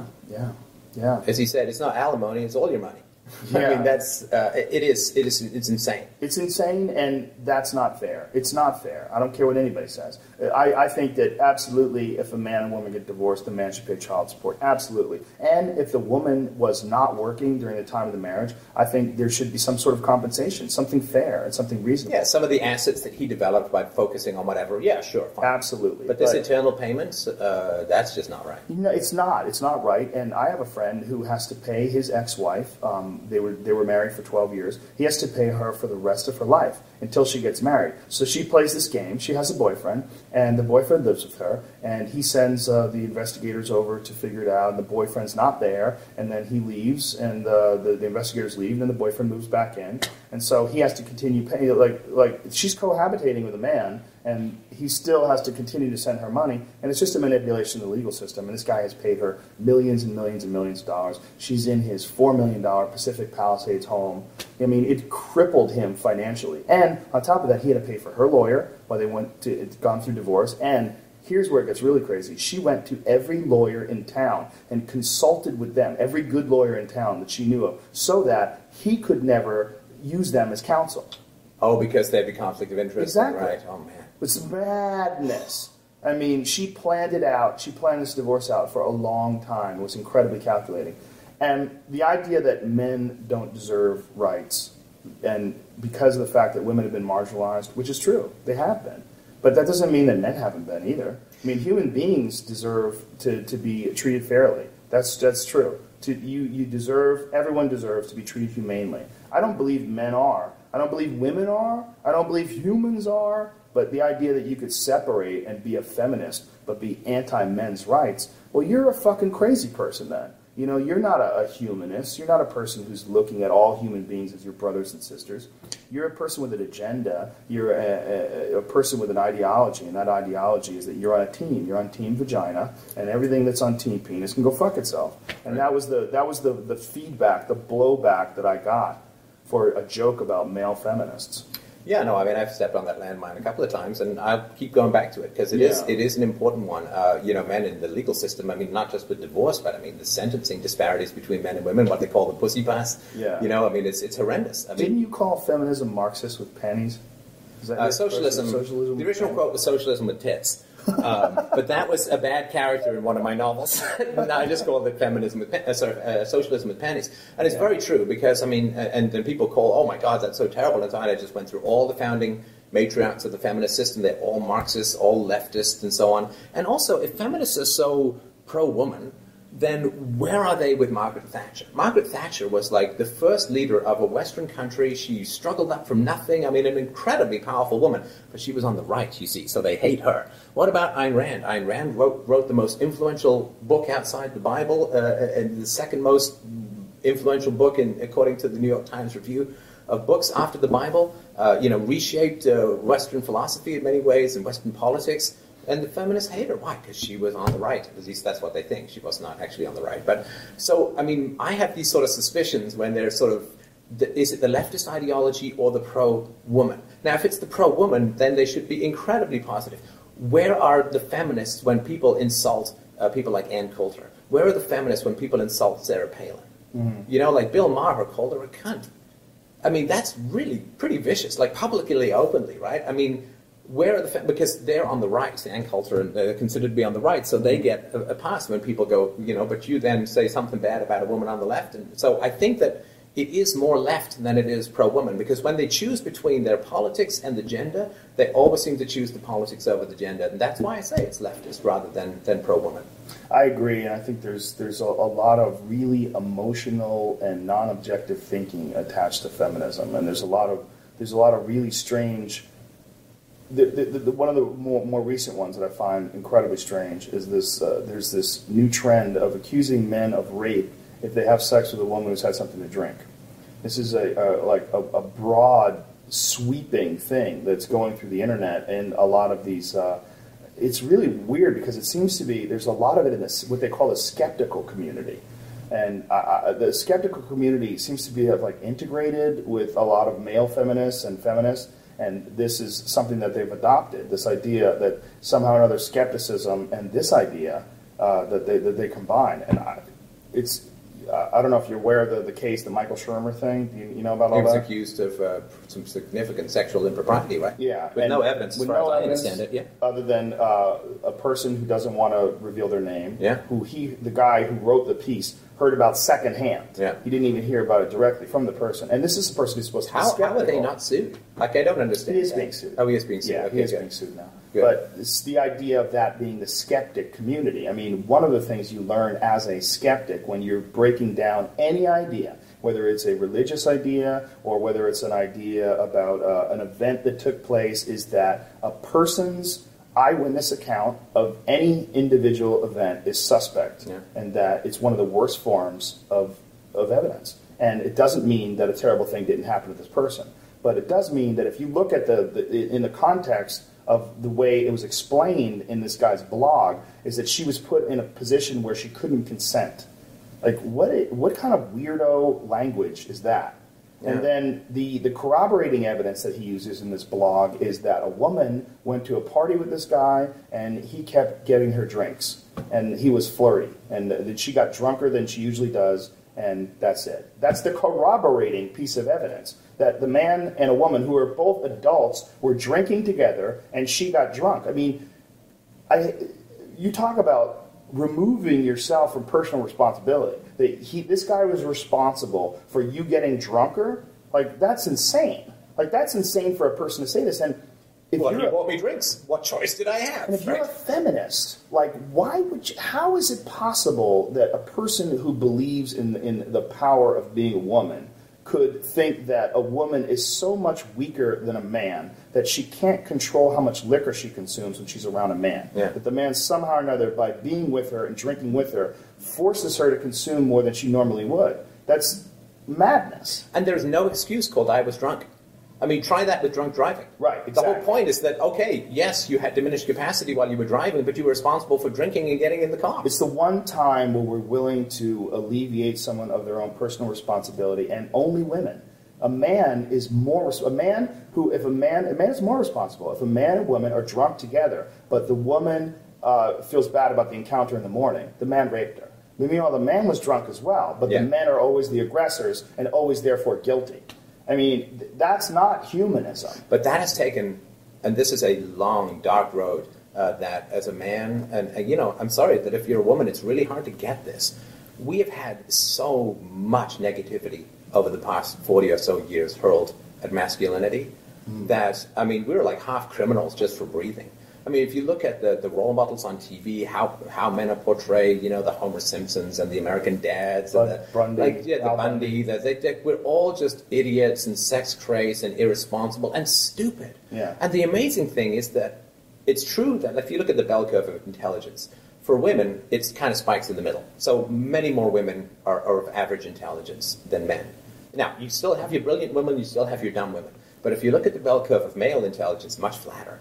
Which means that we have a lot more geniuses and a lot more complete idiots, right? And what's happened is everybody's focused on the idiots among men and have completely begun to ignore all the brilliance that men bring to the world, all of the amazing, incredible inventions that men bring to the world. And it's just we're focusing on this low cluster, which is incredibly biased. Mm-hmm. It's like saying, okay, well, blacks in America, they commit a lot more crimes, and we're just going to focus on that and say that's all that blacks are, and that's all we're going to portray as blacks as criminals and blah, blah, blah. That would be incredibly racist. But the sexism of portraying men as idiots because we happen to have more cluster as a gender on that side and completely ignoring all of the incredible stuff that brilliant men bring to the world is incredibly sexist, and it's really hard for people to see. I mean, like the idea that you were talking earlier, the idea that a woman can competently raise children without a man around is just taken for granted now. It's absolutely not true. Men are essential to the healthy raising of children, but the idea that we would recognize that as a society is just, they're disposable. It's also a very unfortunate situation in regards to feminism that a lot of people are dealing with their own personal experiences that they've had with a few asshole men in their lives in regards to them not being sexually attractive or not fitting into a certain social group or not. And then they have somehow or another extrapolated that all men are pieces of shit and rapists, or a massive amount of them need to be curbed and laws need to be changed. And if you get drunk with a girl and you have sex with her, you're a rapist. Right. I mean, and a lot of this is based on their own negative interactions with men. And the stereotype of feminism, unfortunately, is like there's a meme online, "This is feminism." And it's a woman who has holding up a sign saying, "I'm a feminist," and she's fucking 300 pounds.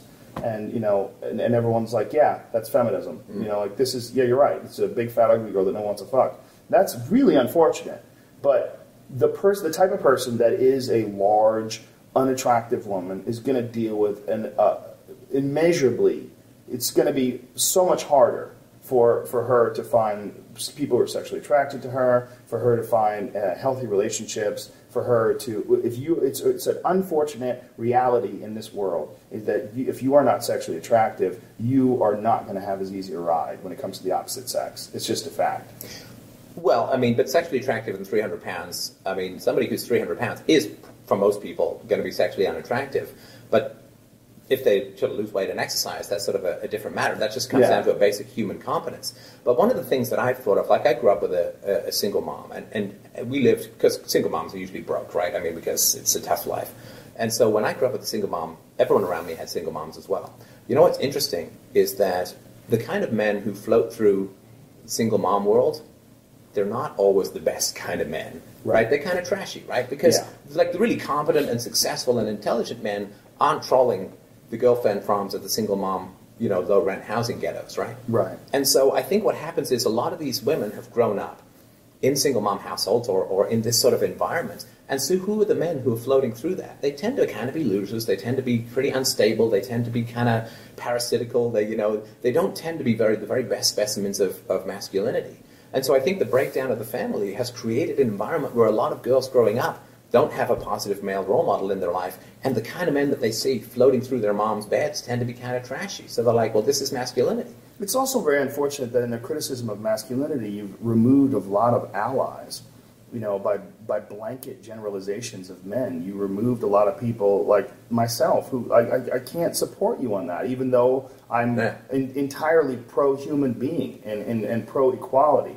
But when you make these mass generalizations and call someone a men's right advocate asshole, like that, these are nonsense statements. And it's unfortunate that I guarantee you these, and it's not saying that all feminists are unattractive or all feminists are not sexually viable, but I guarantee you almost all of them have had a lot of negative experiences with men. And it doesn't mean that all men are negative. And it doesn't mean that there's not people out there that you would assume would be assholes that are actually very nice people. But you've got this idea it's easier to define the world by these rigid dimensions that you've sort of set up for yourself. And when I read things that are from this feminist point of view, they're so often aggressive. And it's so often, and I get that there's a blowback. I do get that. I get that they've experienced marginalization. They believe that, you know, society is set up to support rape culture and all these strange ideas, and that there's a blowback to it. But I don't think that the way it's being handled is. I don't think it's objective. I don't think it's rational, and I don't think it's balanced. And I find it really weird when really intelligent people attach themselves to these feminist ideas. Yeah, but the problem is, in Canada here, I had a guy on my show, a great guy, Bill Gardner, who wrote The End of the Family, and he pointed out that there's a revolution that occurs, I think that initially is necessary. And I think this is also with blacks in America too. There's a revolution that occurs that is initially necessary. But the whole point of a revolution is to defund itself, to end. Right? So, yeah, I mean, there was stuff that needed to be done. Obviously, we talked about this earlier with blacks in the 60s, and some stuff with women is kind of different, right? So, because women, there's always been this women and children first, right? Like the vast majority of the people who died on the Titanic were men, offering up their lifeboats to women, right? Because there has been a sort of women and children first, and women have been kind of elevated. There was no black people first in the South, right? So it's a little bit different. But there was, I think, some push for equality that needed to happen. But then what happens is you get a lot of people who get heavily invested in this cause, and it becomes their ego, their identity, right? Like, I fight for black rights, I fight for women's rights, and so on. But then what happens is society will often listen and respond in a positive way. And then what happens is that cause begins to diminish. And people are like, supporting, like, I'm not going to support the abolitionist cause because slavery's ended. Like, I'm just not going to do it. It's over, right? I mean, there may be other problems, but that's not the problem, right? Like, I don't support a lot of, let's deal with polio victims because we got this vaccine and we don't really have polio victims anymore, right? So the whole point of a revolution is to defund itself, to end, for people to move on with their lives. But what happens is when you have a government, you get these voting blocks, and you get, like in Canada, over the last 10 or 15 years, the Canadian government's given $300 million to feminist groups. That's not coming from Canadian women or Canadian men, for that matter, because, a lot of it's kind of been dealt with. But these groups continue by poking these scabs and by continuing these grievances and by finding the Trayvon Martin situation and blowing it up into a race war and all this kind of stuff. A lot of the stuff has been dealt with, but because the government's still giving them money, they still need to whip up these kinds of hysterias just to justify their own existence. I mean, the whole point of revolution is to end. The whole point of I want to deal with measles is get a vaccine and end measles. You don't keep taking the same amount of money year after year, but if you have a government funding it, then you have to manufacture these grievances, which just keeps things going and getting worse. The point of revolution is a resolution. Yeah. And this resolution never seems to come place. It's never going to take place if your approach is imbalanced. And there's just some things that are being, some proponents of feminism that are endorsing. One of them being the ability to withdraw consent equals rape. The ability that you mean after the fact? Yeah, after the fact. Yeah, that's insane. You consented. You decided. That's like me giving you my coffee and then charging you with theft when you walk out the room. Here, take my coffee. Oh, officer, he stole my coffee because I changed my mind after the fact when he left. Well, the idea is that a man can lie to a woman in order to get in bed with her, and then if she can prove that he did that, then he's a rapist. Because he tricked her with his words. And yeah, because, of course, women never lie. I mean, they don't use makeup. They don't puff up their tits. They don't ever falsify any of their appearance. They don't pretend to like a man because he's wealthy and hope to get pregnant with him either. I mean, I don't see any feminists that are decrying that. And that's a horrible affront to womanhood, to think that the only way that you can make a living is to lie to a man and make him get you pregnant so that you can get money from him from then on. I mean, true feminists should be horrified by that representative. Yeah, or focus on the false rape accusations. Yes. The false rape accusations, which in some studies are 20, 30, or 40%. There's a study in the Air Force where they actually, even women who've withdrawn their accusations, 20, 30, or 40% of rape accusations in some studies, who knows what it is universally, are false. I mean, how horrendous is that? And women should be coming down so hard on women who make false rape accusations because they make it so much harder for the women who actually have been raped, because then there's that problem, or false paternity. And the problem with false rape accusations is that very few women face repercussions for them. No, in my book, if you accuse someone of a crime and you lied, you get the punishment they would have gotten. That's how it should I agree. work. That's the double jeopardy. This football player who's recently been released. He got on tape this girl admitting that she lied about him raping her, and her family received $1 million or $850,000, and now they have to pay the money back. But that's the extent of her punishment. This guy went to jail for 5 fucking years, and now he's trying to re-pursue. And what if he didn't have that recording? He'd still be there. Well, not only that, he's just one of many. I have 3 friends that were falsely accused of rape. I also have friends that were raped. I know rape is real. I have friends that have been roofied and got out of danger because someone recognized they had been drugged. It's very common. Rape is a disgusting, horrible, anti-human crime, And I think rapists should be treated the same way as murderers. You're denying someone their humanity. You're taking away something, some part of them. You're removing a part of who they are as a person. It's kind of permanent. Yeah, somebody take away steals your trust. car, you can get a new car, but there's something about sexual violation that it's kind of a permanent thing. It's horrible, but so is lying about it. That's horrible too. Lying about a rape is just as horrible. Well, it will often get a man raped in prison. Yes. Right. Yes, and this idea of withdrawing consent, and that somehow or another you could do that and turn a guy into a rapist. That's a hating thing. That's what you're doing is you're hating someone who's manipulative. You're hating someone who can con you into bed. But that's been what men have been trying to do since the beginning of time. Like you're hating the game of courting a woman. And there have been men that wear shoes that they would never wear, and watches they would never buy, and cars they don't give a shit about, an apartment that they decorate just to get the woman to believe that they're like this. It's all a lie.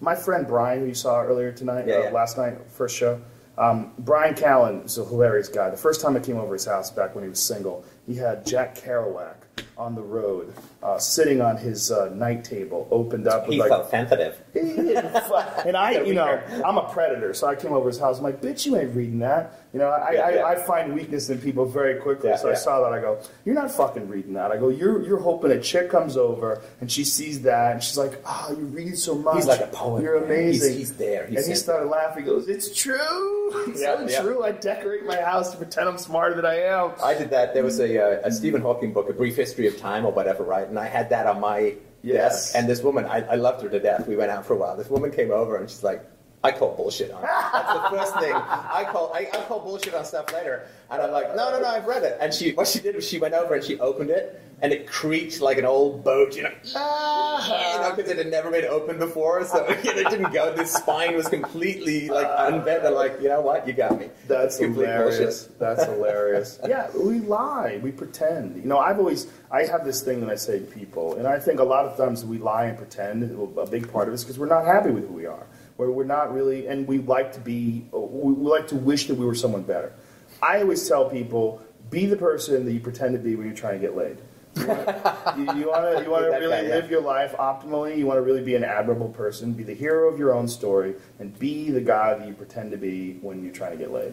And if you can find people who love you for who you are, I mean, my God, isn't that easier? Yes. The problem with the pretense is, it's fine in the moment, but man, you got to keep that shit up. That's a lot of work. And you have to love yourself in order to be loved. If you have all sorts of flaws that you don't fix, and you don't like various aspects of yourself that you don't correct, what normal person in their sensible mind would want to engage in a long-term relationship with someone that's incredibly flawed, knows it, and does nothing about it? Like, that sounds like a nightmare. That sounds like taking on a dog that shits all over the house. You're just taking on a giant problem. You got to fix this person, and some people do that. They take on projects. Yeah. I have a friend who every fucking girlfriend he dates is always broken, and he can never see that. Your problem is your own life is a mess. And you don't want to deal with that, so you bring people into your life that are more fucked up, and you can fix them. Focus on their problems, and you constantly give them advice. Yeah. You constantly give them advice, and you're going to fix them. But fix yourself, bitch. And if you did fix yourself, you wouldn't want these people in your life. It's like if I date a 300-pound woman, the fact that I'm 280 looks better. Yes. So I don't have to diet, right? Yes. I look smaller right next to her. Yeah. I mean, I think that is a huge part of what's wrong with people in relationships. What's wrong with a lot of people in relationships is internal. It's what's wrong with you. Mm-hmm. What are you bringing into a relationship? Until you're happy with who you are, until you're just a reasonable person who's objective about your own actions and objective about your own path in life and enjoying your own path in life, you're not worthy of a healthy, happy relationship. You haven't gotten your own shit together yet. Well, and there's this terrible, I think, dichotomy where, women get married to guys hoping that they'll change, and guys get married to women hoping that they won't. You're not going to cut that long hair, are you? Like when you have kids, right? I mean, you're going to keep exercising, right? You're still going to look great, right? And all that. And I mean, the idea that you're with someone in the hopes that they'll change is just completely insane. It's like buying a Buick and hoping it's going to be a boat. I mean, you bought a Buick, it's a Buick. One time thinking into a boat, it's ridiculous. Well, there are a lot of women who like to do that, though. They like to fix and change a guy. Yeah, they like I'm going to redecorate him, and he's going to be just great. If they throw things out, like where's that book? You shouldn't read that. What? Or there's still 3 atoms holding my underwear together. How dare you put them in the garbage? I have a friend and his girlfriend, he went to the bathroom and his girlfriend was confronted by my other friend's girlfriend about the kind of car he drives. Because he drove a sports car, he had a Ferrari, he's a wealthy guy. Yeah. And the girlfriend was like, why do you let him drive that car? You let him drive that car? Drive that car? Yes, that was her words. Like, a guy driving a car like that is like, he's a player. He's a player. Like, why do you let him have that car? Like, she was correcting him because she was concerned that her boyfriend might get ideas like, I can get a car like that too because my friend has a car. So she wanted to, what she was worried about her, and she did it in front of her man, like to check him. Wow. She went to this girl and was correcting her situation over a fucking car. I mean, it was like decided. But you've got time. Don't you have shit to do with your life rather than control and manipulate? And it's she was incredibly manipulative, this woman, and those people are not in my life anymore. But this woman was incredibly manipulative, and the guy was a wealthy, strong guy, but for whatever reason, this attractive woman came into his life and just started dominating him. She didn't work. He paid for everything, and she wouldn't let him do shit. She chose everything that he did. She dressed him. She bought clothes for him, and he was not allowed to buy a sports car. Not that there's anything great about having a sports car, but I don't understand. If you're going to be a capitalist, if you're going to be a materialist, which they clearly were, this big giant house, you should be able to buy whatever fucking car you want. If you're really going to bust your ass and work 12 hours a day, I'm not saying there's any great honor or nobility in buying a Ferrari, but if you really want a Ferrari and you've got a lot of money, buy a fucking Ferrari. Who gives a shit? That reminds me, best moment in your Peter Joseph interview, because I'm doing a debate with him on Monday. Because we have some slightly different ideas about how the future should go, and we have a debate. And so I listened to your show with it, which is really enjoyable. And I loved the bit when he said, they could make better cars. Like the Ferrari, they could make that better. And you're like, no. They absolutely could not make that car any better than it is. And if he came up with something like that, was like, I mean, that's the pinnacle of human engineering. You better shut the fuck up. Unless you're going to have like an angel's wings as wheels, that you cannot improve that car. That's about as good as you can get. That's that sort of silly socialist ideology where you don't vet your facts out before you start blabbing. You can't say they can make a better Porsche. No, they fucking race the 24 Hours of Le Mans. They compete against the best cars in the world. They brilliantly engineer these vehicles. Smartest guys in the world. Yeah. The upgrade from the Porsche is the fucking teleporter in Star Trek. Yeah. There's no better way to get around than that, right? When people talk to me like that, like they can make a better car, no, they cannot. Stop. You don't know what you're talking about. You don't know the history of what you're saying. What you're doing is saying something that goes along with your ideology. You would like it to be true because it would make you more brilliant. It would make your points But if you have to bend facts to meet your theories, that ain't so brilliant, right? Yeah, You've got to be a slave to the facts, right? He's got a great thing going on. He's got a really interesting thing going on, but it's very culty. There's a lot of cultiness to that, and it's also it all falls out the window when you realize that he's a stockbroker. He was for quite some time. Still right? does. He still does that. Still does. That's how he makes his money. Really? Yes, he's a day trader. Doesn't he get people to rip out their kidneys and email them to him or something? Isn't that what cult leaders is? I like the guy, and he's not trying to run a cult. He's a very smart guy. Yeah, and I don't think he's a musician. That, but yeah, he's sort of a frustrated musician and a day trader. Wow. Yeah, very bright guy though, and Marx really did that too. Marx played the stock market, and Marx banged his maid, and then kicked her out when she had a baby because exploiting the working classes is really bad, right? Yeah, exactly. I just can't do it as well as the capitalist. That's my problem. There's a lot of those guys out there that become intoxicated with the attention that you get from having good ideas. And that's a real common occurrence in human nature. Whenever someone gets to talk and people listen and go, "You're amazing," you just, I'm amazing. You don't go, is that person just dumb? It's possible I'm not amazing. Right. I need more of you. Let's get all the smart people out the room. I need you and your second cousins, especially if you've bred together. Bring me your children; they'll just fit right in. I'm always the first to point out that every single thing that ever comes out of my mouth is essentially just some things that I've read. So, and you're very humble about that. Like you openly say, I'm not smart enough to understand this. I don't really get that, but these are my thoughts. Important. And that is important, yeah, because, nobody has the answers. The best, I like what Socrates did. The best you can do is provoke thought. How many answers have we given to people in this conversation? Yeah. Not really many. I would say don't hit your kids. That's a good one. Reason with your kids. Maybe stay home with them if you can. If Be you kind find any to way to people. swim it. That's Yeah. a huge one. But those are sort of, I mean, that's such common Human sense. knowledge, That's a fortune. yeah. That's a fortune Common. cookie. But big answers, man, I think they're always really wary about that. Yeah. The moral instructors of mankind are usually complete control freaks and assholes. I 100% agree. I think it's almost impossible. I think we all together can work things out by talking and exchanging ideas and exchanging opinions and agreeing and seeing each other's points of view. I think we could help that way. We can all help each other. But the idea that one person is going to be the moral authority or the voice of wisdom, it's a very dangerous position. It really is. I mean, there's a few things that I'm comfortable saying people shouldn't do. Yes. But outside of that, I have no idea Yes. what is going to make you the happiest in life. I mean, yeah, don't steal, don't kill, don't rape, don't... Yeah, fine. Right, but even right. how many people really do that? Not many, right? Right. But actually how people should live... I mean, man, if we can stop pointing guns at each other, we can stop having these crazy laws, stop throwing people in jail for the wrong bits of vegetation, I think that would be a great step forward. Let's just stop pointing guns at each other to get stuff done. Outside of that, I have no idea what people should do to make themselves happy. And That's because you're legitimately intelligent. well, and half the time I'm not even sure myself, right? I mean, Yes. you sit there and say, well, what should I do with my day that's going to make me the happiest? Well, Right. it's nice to have the choice or whatever, right? But as to what other people should do, who they should be with and what careers they should follow, I mean, that's really... It's impossible. It's hard to know. It's a very important point that you bring up, that especially because, God, there's so many things that people like that I don't. There's so many things that I like that people don't. Like, I've had really intelligent friends that go, why do you like this mixed martial arts stuff? I don't know. I just do. I like it. I understand that it's controlled violence.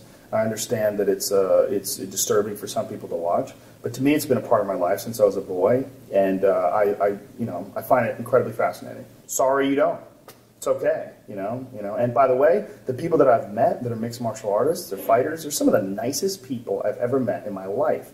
And one of the reasons is that they've conquered their ego to a certain extent, and that they have a much better control over it because they're being checked over and over again on a daily basis in the gym. Oh, discipline is a highly underrated virtue. I think it used to be more highly rated. Yeah. Discipline, I mean, the discipline to say when you're wrong that you're wrong. I mean, that's what bothers me so much about people is these lazy edges of their permission slips. When people do like really stupid shit, part of me is just like, how is that? How do you give yourself permission to do that? Yeah. Like, how is that on your list of possible things to do? And still be happy about yourself. Or even like, how is that? I hit my kid. How is that like?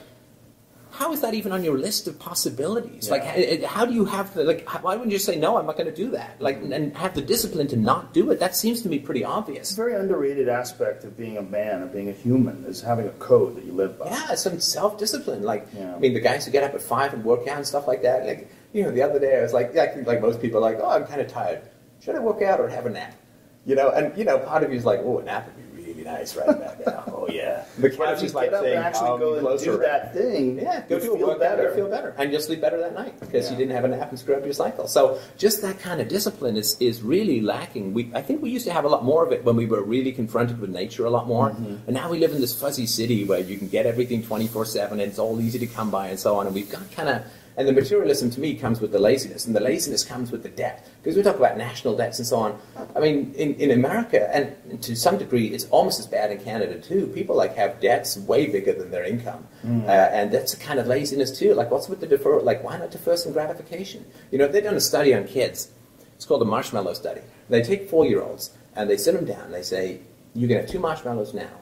Sorry, you can have one. You can have 2 marshmallows now, or you can have 4 marshmallows if you have 1 now and wait. They always take 2 now, right? Well, no, there's some of them that will defer. Really? And there's some of them that won't. And they track these kids through life. And they find that consistently those who are able to defer gratification just do a hell of a lot better. I bet you there were times when you got up to do Fear Factor and you're like, if there's one thing I don't want to do today, it's Fear Factor. It was 90% of the time I did Fear Factor. Not when you weren't snowed, right? But I mean, the discipline to just get up and do it. I mean, it's important. What Woody Allen says, 90% of success is just showing up. That's kind of true. Yeah. Just have the discipline to do it when you don't feel like doing it. The deferral of gratification, I'm sure with the training, there's times where you get your ass kicked or you pull the muscle and you're just like, well, I got to go back and do it. Or there's times where that cheesecake looks like I'm drooling like a tsunami here. But you just don't do it. And I think that kind of discipline, so you say that the fighters are really great guys. I think it's because they probably really worked that muscle of discipline to the point where they have a code, they have a set of personal responsibilities, and they don't let themselves step outside of that. And so there's a kind of security in people who have a lot of discipline in whatever field it is that they're working in. I really like being around people who've got a lot of discipline because they're not just going to do some random shit. It's also inspiring to me. Yeah, I like being around people that work hard. It makes me feel like I should get things done too. And people accomplish things. When people accomplish things around you, and they've experienced joy and success, and they experience this feeling of this, like, wow, I did it, I pulled it off. That's inspiring, and it makes you want to do the same. It makes you want to, and the more things I accomplish and the more things I do well, the happier I am as a person. I find there's a direct correlation. Do you have a plan? I know you said yours is a little bit, grab what you can as far as your career goes, and a little bit on the less than planned side, but do you have a sort of an idea of where you want to go? 5 years, 10 years kind of thing? No. Good. No, Good. I'm here. Lists are overrated, right? Yeah, well, I'm here. What I'm doing right now, I love. I really, I like to keep doing it. My plan is to continue to do it. But if everything maintained exactly where it is right now, I don't think I would do anything differently. I think I would continue to work on my stand-up. I would continue to do commentary for the fights. I'd continue to do podcasting, and I enjoy all those very much. I continue to try to be the best father I can, continue to try to be the best husband I can, all that good stuff. But other than that, no, I don't have any plans. My plans are just to enjoy life, and I enjoy life very much. My plans are to maintain that enthusiasm and that happiness, the joy of life, and spread as much of that as I can, inspire people if I can, and just inspire people by enjoying myself, as other people have inspired me by enjoying their lives. I'm inspired constantly by people who love their craft, by people who love their profession, by people who love what they do. It's very infectious, So that's the only goals that I have.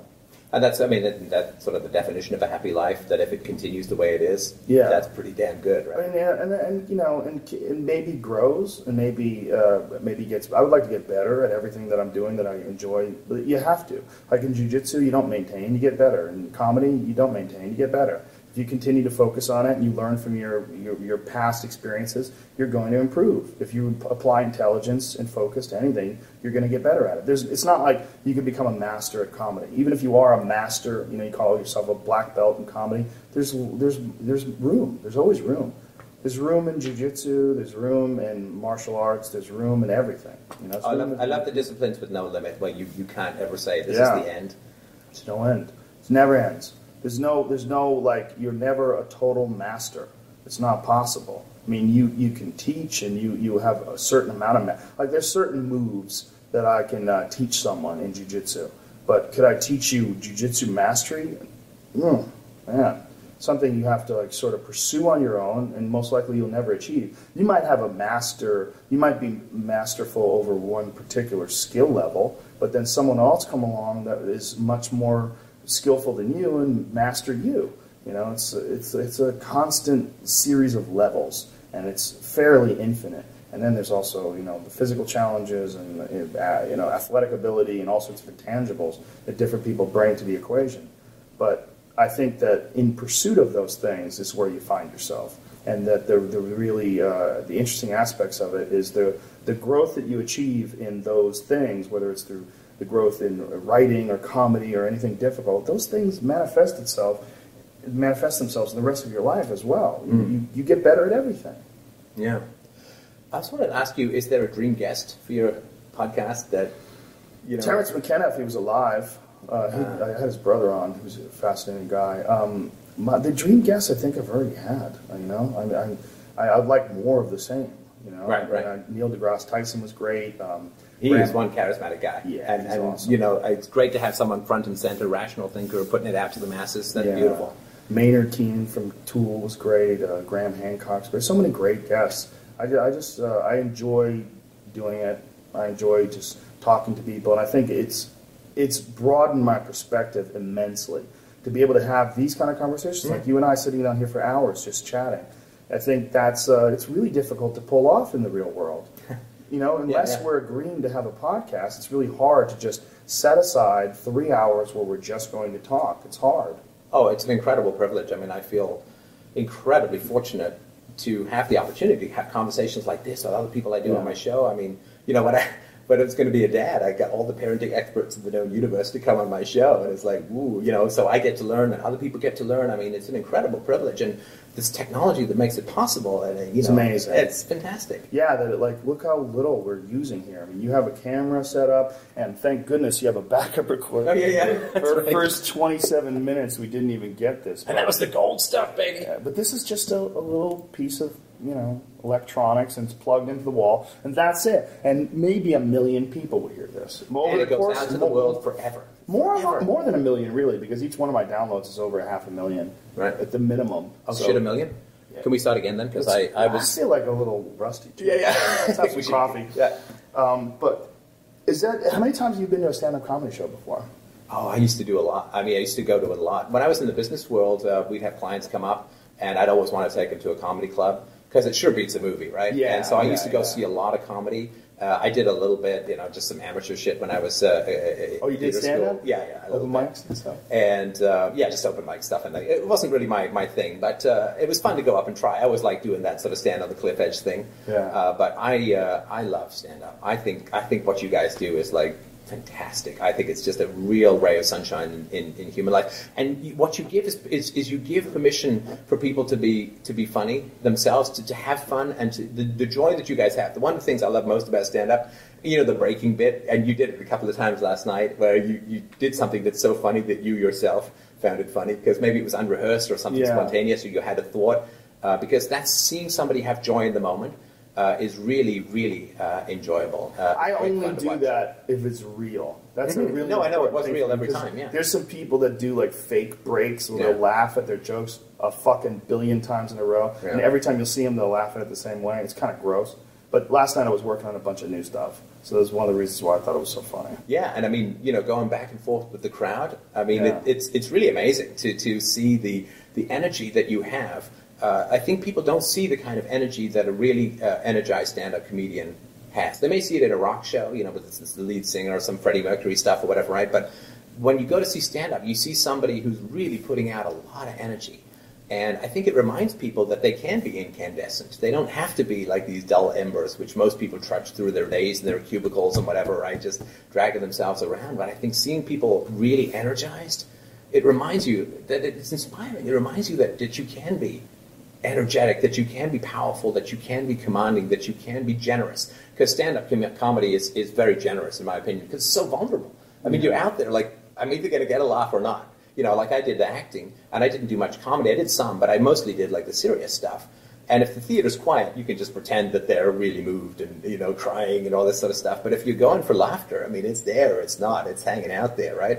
And so I think, I don't want to tell you your job, because of course you know it 1,000,000 times better than I do, but what I really love about the stand-up is just that openness, the honesty, the vulnerability, and the energy. It's funny that you call it generous, because a lot of people think of it as selfish, because what you're trying to do, the only reason why you're being vulnerable is because you're hoping that you're going to get a laugh. But you can't make that laugh. The laugh has to come honestly. Yeah. Right? I mean, if you bomb, nobody laughs out of generosity, right? That's true. And there's nothing. They do, it's ha ha. Yeah, or like, and then the hecklers come out of the woodwork, and you're just like, then you're fighting a losing battle and all that. No, I view anybody who provides a service as a vulnerability. I mean, you're out there selling your CDs of the street corners as a vulnerability. Mm-hmm. And so I view it as a very generous thing that stand-up comedians do. Of course you get paid, and of course it's not like self-sacrifice, you enjoy what you do. But the audience has to know that you really care about them having a good time in order for it to work. I stay around after the show and take pictures with everybody. You do? You don't have to do that? You can helicopter to your lair and right? Yeah, you can take the underground tunnels or whatever you do. That to me is a part of the generosity idea. I think it's important. It reinforces the relationship, that I appreciate them very much, and I'd be happy to take pictures with them. And if it takes an hour and a half out of my day after the show's over, that's great. Fine. I'm happy to do it so far. Yeah, you're approaching half a real work day at that point. Well, I need to lie down, get me some cold compress. The day of the show, I actually put in work. That's what is the prep, if you don't, again, the curtain and all that? Well, right now I'm working on a lot of new material. So right now there's a lot of writing involved during the day. The day of a show, I like to sit down in front of my computer for at least 3 or 4 hours and write, because it really fires up all my synapses and coalesces all these ideas together. And then before the show, I write things down physically in longhand form. But the day of the show, all the stuff that I wrote about the Toronto mayor, with all that. That was all I wrote that the day of. Okay. That was all new material that I wrote specifically because of this silly guy. I thought I had to. That's crazy. Yeah, it's amazing. It was good stuff too. It was good stuff. I'd forgotten about him because I try to blank out on politics as much as possible because I know it's like dandelion fluff in the wind that'll sting your eyes. But that's my prep. I feel like I can definitely do shows without that. I mean, I can just go and do a show with not, I have enough material. I can just go do a show right now. Like, open that door, there's a comedy club, and I get on stage, and it'll work out. But to do it best, I have to prepare. I have to write, especially when the material's new. There's like a lot of stuff that I have to make sure there's certain taglines I have to remember, and it's like there's so much memory involved and so many paths that have to, and then there's also experiments. I have to figure out what's the right path. Like sometimes I'll open up with this, and then I'll close with that. Like like last night I closed with all this stuff on being a vegan. Oh, I won't give the last line away, but that last line was like a brand in my head. I thought about that all the way home. I went, go see the show if you're listening to this. But that last line was that was the perfect choice for me. Oh, thank you. Well, that's how you want to end it. Just boom, thanks, good night. Yeah, leave them wanting more. Yeah. I wanted to ask you because this is something that I ask of pretty much anybody who I think is a thinker, is like looking at this crazy life that we live. Do you have a positive outlook for humans, for culture? Do you think that we're going to work this out? Are you a voice of doom guy, or do you think like, you know what, I think this is actually moving in the right direction ultimately?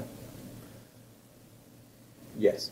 No. Yeah. I'm a one-word guy. After so many words, and the most important question, I give you one word. I think that the world will go how the most important and energetic people will make it go. Right? So I don't believe that I'm along for the ride. I am not a big movement in history kind of guy, like Hegelians or Marxists. Sorry to get all bullshit and technical, but they all believe that they're these big historical movements and, the zeitgeist and this and that and the other, and we're all just kind of along for the ride like, egrets on the back of a hippo. I don't believe that. I believe in the single great willpower individual theory of history, that when people who have ability and intelligence and passion and commitment, they're the ones who make the world go in a particular direction, right? Founding fathers did it one way, and it went, I think, in a pretty positive direction. Once the slaves and women got caught up with the all men are equal kind of thing, it went in a pretty positive direction. You look at Robespierre and the Reign of Terror in the French Revolution, it went in a very bad direction. If you look at the Soviets, the Russian Revolution in 1917, Lenin and company, it went in a seriously bad direction. It killed like 70 million people in the Soviet Empire, right? But these are all individuals. They're all individuals with particular abilities making choices. So I don't believe that the world is going to get better unless people who can make it get better. I think in entropy as things get worse, right? I mean, the lowest common denominator and the worst demagogues tend to take over, but you can really fight against that. I'm a single hero theory of history. Like you take a stand as best you can, and you shine that light as bright as possible, and then most people will simply go one way or another based upon the willpower of the individuals that they listen to, and the clarity and the focus and humility of the people they listen to. So I think that it goes the way we want it to go, but it's not going to go there unless we make it go to a better place. I think you're right. I think that's a brilliant way of putting it too. I think we do get energized from others, and the people that do have power and influence do have almost an obligation to energize people with ideas. Yeah, look, if you know how to do the Heimlich and someone's choking on a fishbone, go help that person. Yeah. If you can swim and someone's drowning, go help that person. If you have ideas to make the world better, you think you're legit, go do it. Express them. Yeah, I mean, I don't believe in unchosen positive obligations. Like if you choose a contract, then you're bound by that contract. I don't think you have to, but you're kind of a dick if you don't.